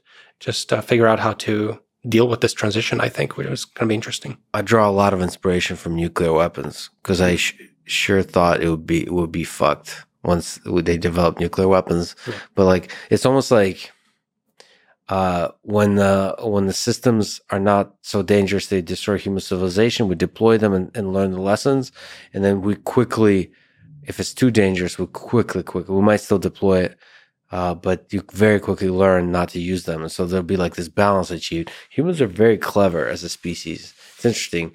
We exploit the resources as much as we can, but we avoid destroying ourselves, it seems like.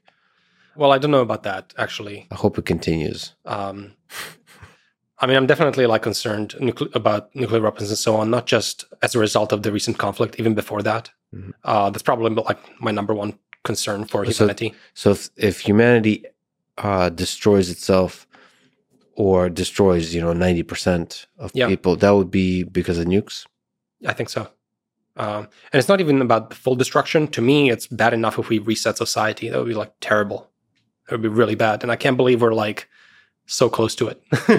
Yeah. It's like so crazy to me. It feels like we might be a few tweets away from something like that.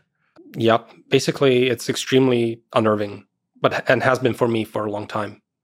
It seems unstable that world leaders just having a bad mood can like take one step towards a bad direction and it escalates. Mm-hmm. Yeah. And because of a collection of bad moods, it can escalate without being able to stop.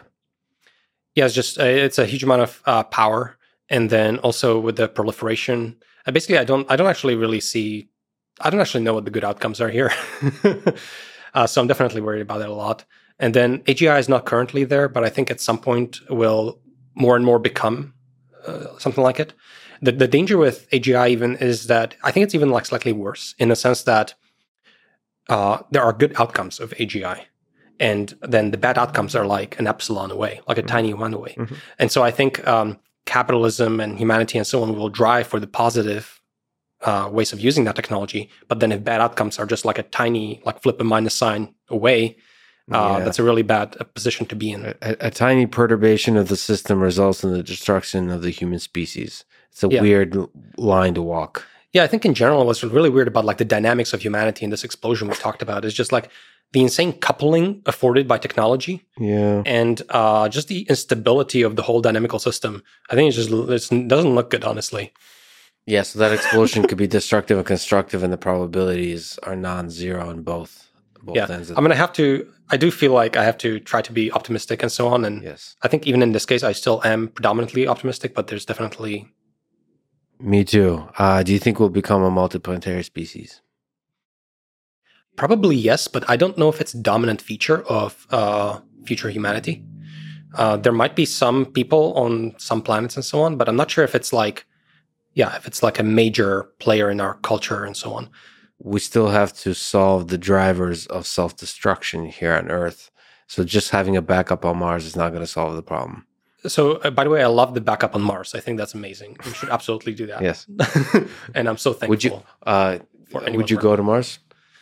Personally, no. I do like Earth quite a lot. Okay. I'll go to Mars. I'll go for you. I'll tweet at you from there. Maybe eventually I would, once it's safe enough, but I don't actually know if it's on my lifetime scale, unless I can extend it by a lot. I do think that, for example, a lot of people might disappear into virtual realities and stuff like that. And I think that could be the major thrust of sort of the cultural development of humanity, if it survives. So it might not be... It's just really hard to work in physical realm and go out there. And I think ultimately all your experiences are in your brain. Yeah. And so it's much easier to disappear into digital realm. And I think people will find them more compelling, easier, safer, more interesting. So you're a little bit captivated by virtual reality, by the possible worlds, whether it's the metaverse or some other manifestation of that. Yeah. Yeah, it's really interesting. It's I'm interested just talking a lot to Carmack. Where's the thing that's currently preventing that? Yeah. I mean, to be clear, I think what's interesting about the future is it's not that... I kind of feel like the variance in the human condition grows. That's the primary thing that's changing. It's not as much the mean of the distribution, it's like the variance of it. So there will probably be people on Mars, and there will be people in VR, and there will be people here on Earth. It's just like there will be so many more ways of being. And so I kind of feel like I see it as like a spreading out of a human experience. There's something about the internet that allows you to discover those little groups, and then you gravitate to something about your biology likes that kind of world, and that you find each other. Yeah. And we'll have transhumanists, and then we'll have the Amish, and everything is just gonna coexist. You know, the cool thing about it, because I've interacted with a bunch of internet communities, is they don't know about each other. Like, you can have a very happy existence, just like having a very close-knit community and not knowing about each other. I mean, you even sense this just having traveled to Ukraine. They don't know so many things about America. Yeah. You like when you travel across the world, I think you experience this too. There are certain cultures that are like, they have their own thing going on. They don't, and so you can see that happening more and more and more and more in the future. We have little communities. Yeah, I think so. That seems to be how it's going right now, and I don't see that trend like really reversing. I think people are diverse and they're able to choose their own like path in existence, and I sort of like celebrate that. And so, will you spend so much time in the metaverse, in the virtual reality, or which community are you?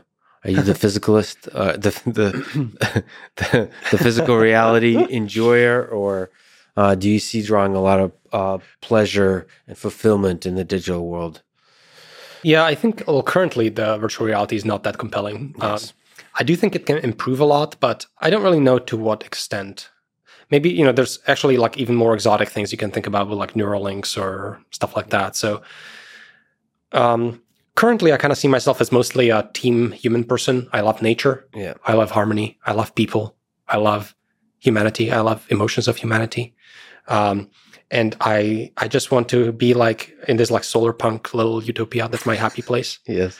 My happy place is like people I love, thinking about cool problems, surrounded by a lush, beautiful, dynamic nature. Yeah. And secretly high tech in places that count. places that go. So you use technology to empower that love for other humans and nature. Yeah, I think versus technology getting used away. like very sparingly. I don't love when it sort of gets in the way of humanity in many ways. I like just people being humans in a way we sort of like slightly evolved and prefer, I think, just by default. People kept asking me because they know you love reading. Are there particular books that you enjoyed that had an impact on you for silly or for profound reasons that you would recommend? You mentioned The Vital Question. Many, of course. I think in biology, as an example, The Vital Question is a good one. Anything by Nick Lane, really. Life Ascending, I would say, is like a bit more potentially representative as like a summary of a lot of the things he's been talking about. I was very impacted by The Selfish Gene. I thought that was a really good book that helped me understand altruism as an example and where it comes from, and just realizing that, you know, the selection is on the level of genes was a huge insight for me at the time. And it sort of like cleared up a lot of things for me. What do you think about the idea that ideas are the organisms, the memes? Yes, love it, 100%. Are you able to walk around with that notion for a while that there is an evolutionary kind of process with ideas as well? There absolutely is. There's memes just like genes, and they compete and they live in our brains. It's beautiful. Are we silly humans thinking that we're the organisms? Is it possible that the primary organisms are the ideas? Yeah, I would say like the ideas kind of live in the software of like our civilization in the minds and so on. We think as humans that the hardware is the fundamental thing. Mm-hmm. I, human, is a hardware entity. Yeah. But it could be the software, right? Yeah. Yeah, I would say like there needs to be some grounding at some point to like a physical reality. Yeah, but if we clone an Andrej, the software is the thing, like, is this thing that makes that thing special, right? Yeah, I guess you're right. But then cloning might be exceptionally difficult. Like, there might be a deep integration between the software and the hardware in ways we don't quite yet understand. Well, from the evolutionary point of view, like what makes me special is more like the gang of genes that are riding in my chromosomes, I suppose, right? Like they're the replicating unit, I suppose. And no, but that's just the compute. The thing that makes you special, sure. Well, the reality is what makes you special is your ability to survive based on the software that runs on the hardware that was built by the genes. So the software is the thing that makes you survive, not the hardware. Or I guess it's a little bit of both. It's just like a second layer. It's a new second layer that hasn't been there before the brain. They both coexist. But there's also layers of the software. I mean, it's not there. It's a abstraction on top of abstractions. But okay, yeah, Selfish Gene, Nick Lane. I would say sometimes books are like not sufficient. I like to reach for textbooks sometimes. I kind of feel like books are for too much of a general consumption sometimes, and they just kind of like they're too high up in the level of abstraction, and it's not good enough. Yeah. So I like textbooks. I like The Cell. I think The Cell was pretty cool. That's why also I like the writing of Nick Lane, is because he's pretty willing to step one level down, and he doesn't. He's willing to go there. But he's also willing to sort of be throughout the stack. So he'll go down to a lot of detail, but then he will come back up. And I think he has basically I really appreciate that. That's why I love early college, even high school. Just textbooks on the basics of computer science, of mathematics, of biology, of chemistry. Yeah.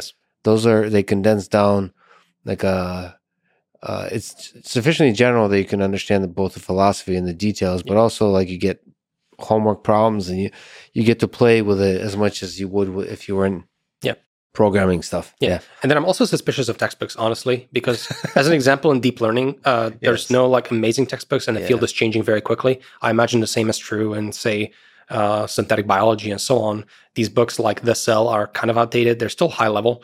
Like, what is the actual real source of truth? It's people in wet labs working with cells, sequencing genomes and actually working with it. And I don't have that much exposure to that or what that looks like. So I still don't I'm reading through The Cell and it's kind of interesting and I'm learning, but it's still not sufficient, I would say, in terms of understanding. Well, it's a clean summarization of the mainstream narrative. Yeah. But you have to learn that before you break out Yeah. towards the cutting edge. Yeah. But what is the actual process of working with these cells and growing them and incubating them? And, it's kind of like a massive cooking recipe. So making sure your cells live and proliferate, and then you're sequencing them, running experiments, and just how that works, I think, is kind of like the source of truth of, at the end of the day, what's really useful in terms of creating therapies and so on. Yeah, I wonder what in the future AI textbooks will be. Because, there's artificial intelligence, the modern approach. I actually haven't read if it's come out, the recent version, there's been a recent edition. I also saw there's a science of deep learning book. I'm waiting for textbooks that are worth recommending, worth reading. It's tricky because it's like papers and code. Honestly, I find papers are quite good. I especially like the appendix of any paper as well. It's like the most detail you can have.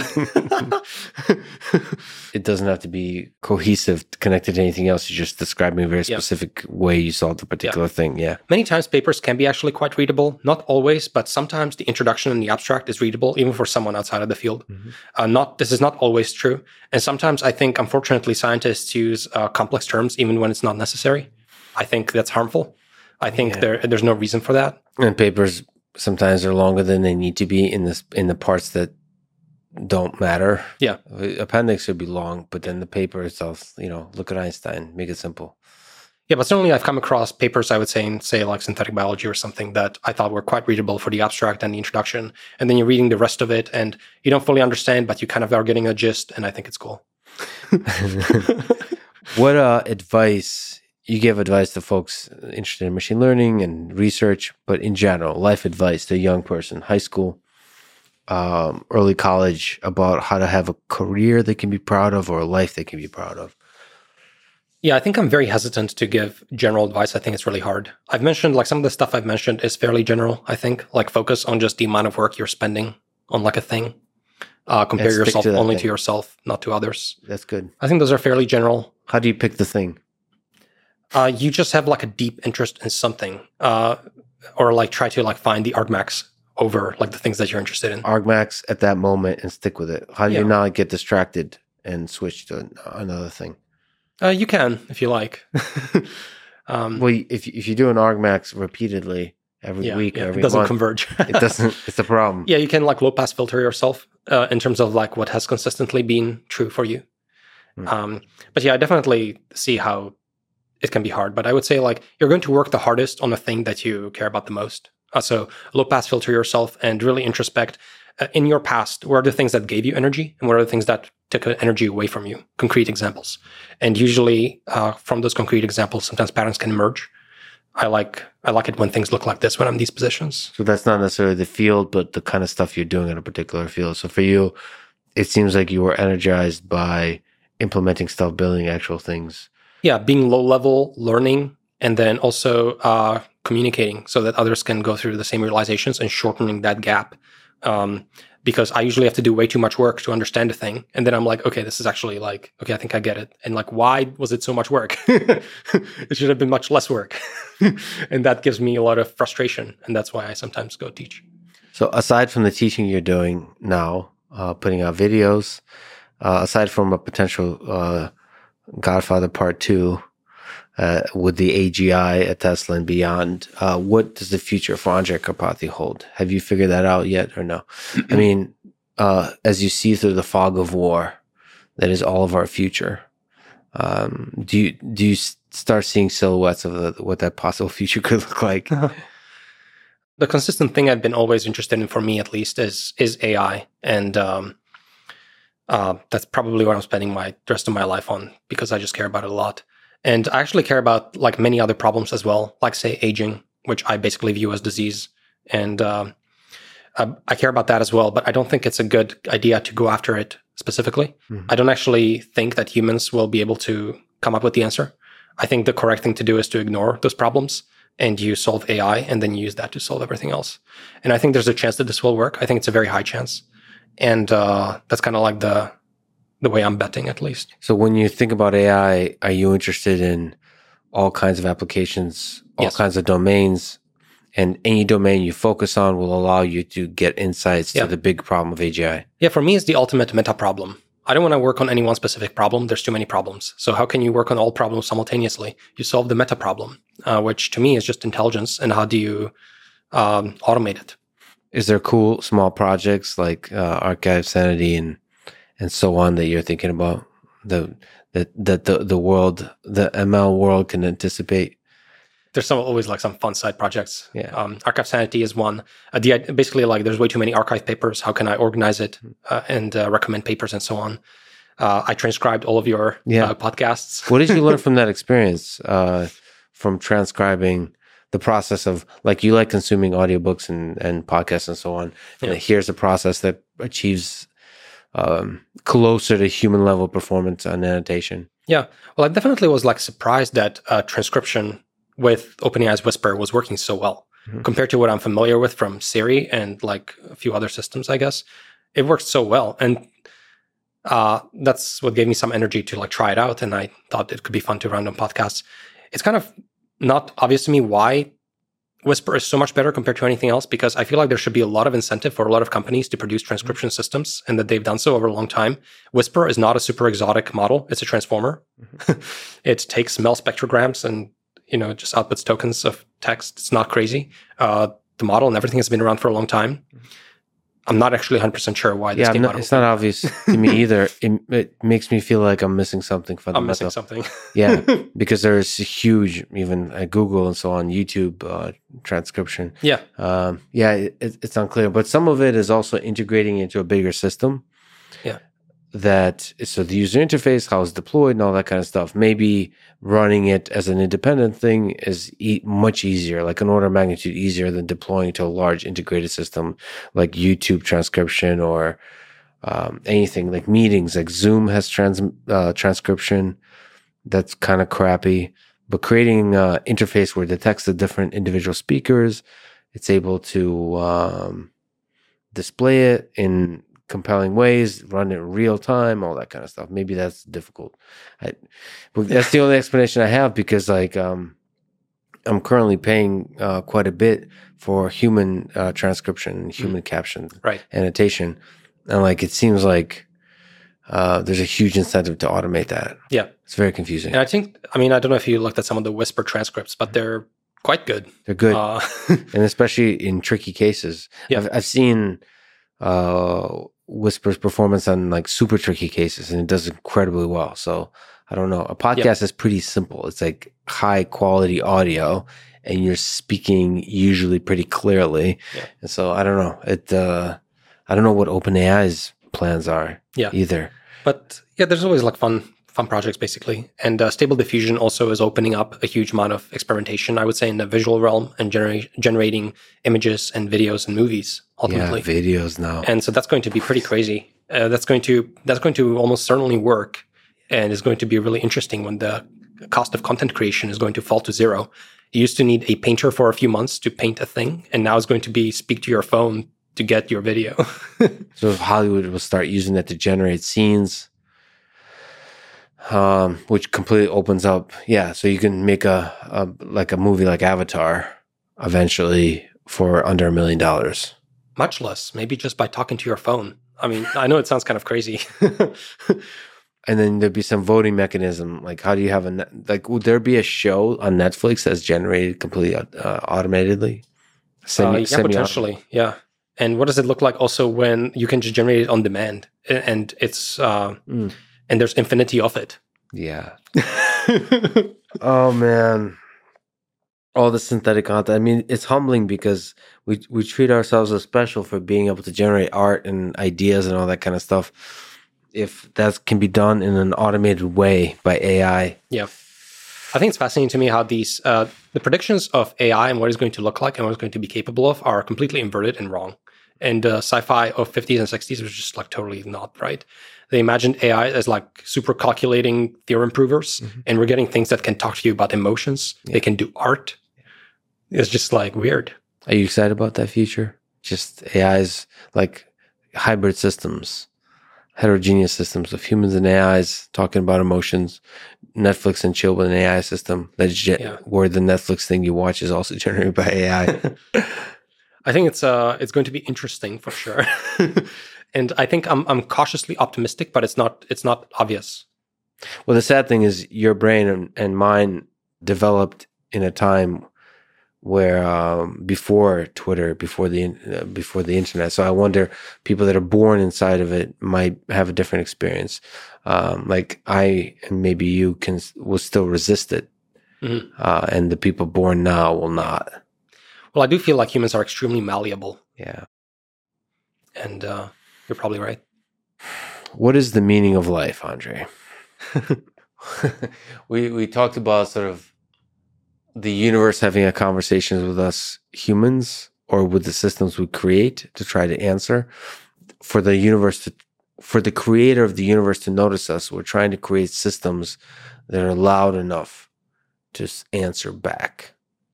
I don't know if that's the meaning of life. That's like meaning of life for some people. The first level answer I would say is anyone can choose their own meaning of life because we are a conscious entity and it's beautiful. Number one. But I do think that like a deeper meaning of life, if someone is interested, is or along the lines of like, what the hell is all this? And like, why? And if you look at into fundamental physics and the quantum field theory and the standard model, they're like very complicated. And there's this 19 free parameters of our universe. And like, what's going on with all this stuff? And why is it here? And can I hack it? Can I work with it? Is there a message for me? Am I supposed to create a message? And so I think there's some fundamental answers there. But I think there's actually even you can't actually really make dent in those without more time. And so to me also there's a big question around just getting more time, honestly. Yeah, that's kind of like what I think about quite a bit as well. So kind of the ultimate, or at least first way to sneak up to the why question is to try to escape the system, the universe. Yeah. And then for that, you sort of backtrack and say, okay, for that's going to take a very long time. So the why question boils down from an engineering perspective to how do we extend? Yeah, I think that's like question number one, practically speaking, because you can't, you're not going to calculate the answer to the deeper questions in the time you have. And that could be extending your own lifetime or extending just the lifetime of human civilization. Of whoever wants to. Not many people might not want that. Yeah. But I think people who do want that, I think it's probably possible. And I don't know that people fully realize this. I kind of feel like people think of death as an inevitability. Yeah. But at the end of the day, this is a physical system. Some things go wrong. It makes sense why things like this happen, evolutionarily speaking. And there's most certainly interventions that mitigate it. That'd be interesting if death is eventually looked at as a fascinating thing that used to happen to humans. I don't think it's unlikely. I think it's likely. And it's up to our imagination to try to predict what the world without death looks like. Yeah. It's hard to, I think the values will completely change. Could be. I don't really buy all these ideas that, without death, there's no meaning, there's nothing as... I don't intuitively buy all those arguments. I think there's plenty of meaning, plenty of things to learn. They're interesting, exciting. I want to know. I want to calculate. I want to improve the condition of all the humans and organisms that are alive. Yeah, the way we find meaning might change. There is a lot of humans, probably including myself, that finds meaning in the finiteness of things. Mm-hmm. But that doesn't mean that's the only source of meaning. Yeah. I do think many people will go with that, which I think is great. I love the idea that people can just choose their own adventure. Mm-hmm. Like you are born as a conscious, free entity by default, I'd like to think. Yeah. And you have your unalienable rights for life. In the pursuit of happiness. I don't know if you have that in the nature, the landscape of happiness. And you can choose your own adventure mostly. And that's not it's not fully true, but I still am pretty sure I'm an NPC. But an NPC can't know it's an NPC. There could be different degrees and levels of consciousness. I don't think there's a more beautiful way to end it. Andre, you're an incredible person. I'm really honored you would talk with me. Everything you've done for the machine learning world, for the AI world, just to inspire people, to educate millions of people. It's been great, and I can't wait to see what you do next. It's been an honor, man. Thank you so much for talking today. Awesome. Thank you. Thanks for listening to this conversation with Andrej Karpathy. To support this podcast, please check out our sponsors in the description. And now, let me leave you with some words from Samuel Carlin. The purpose of models is not to fit the data, but to sharpen the questions. Thanks for listening, and hope to see you next time.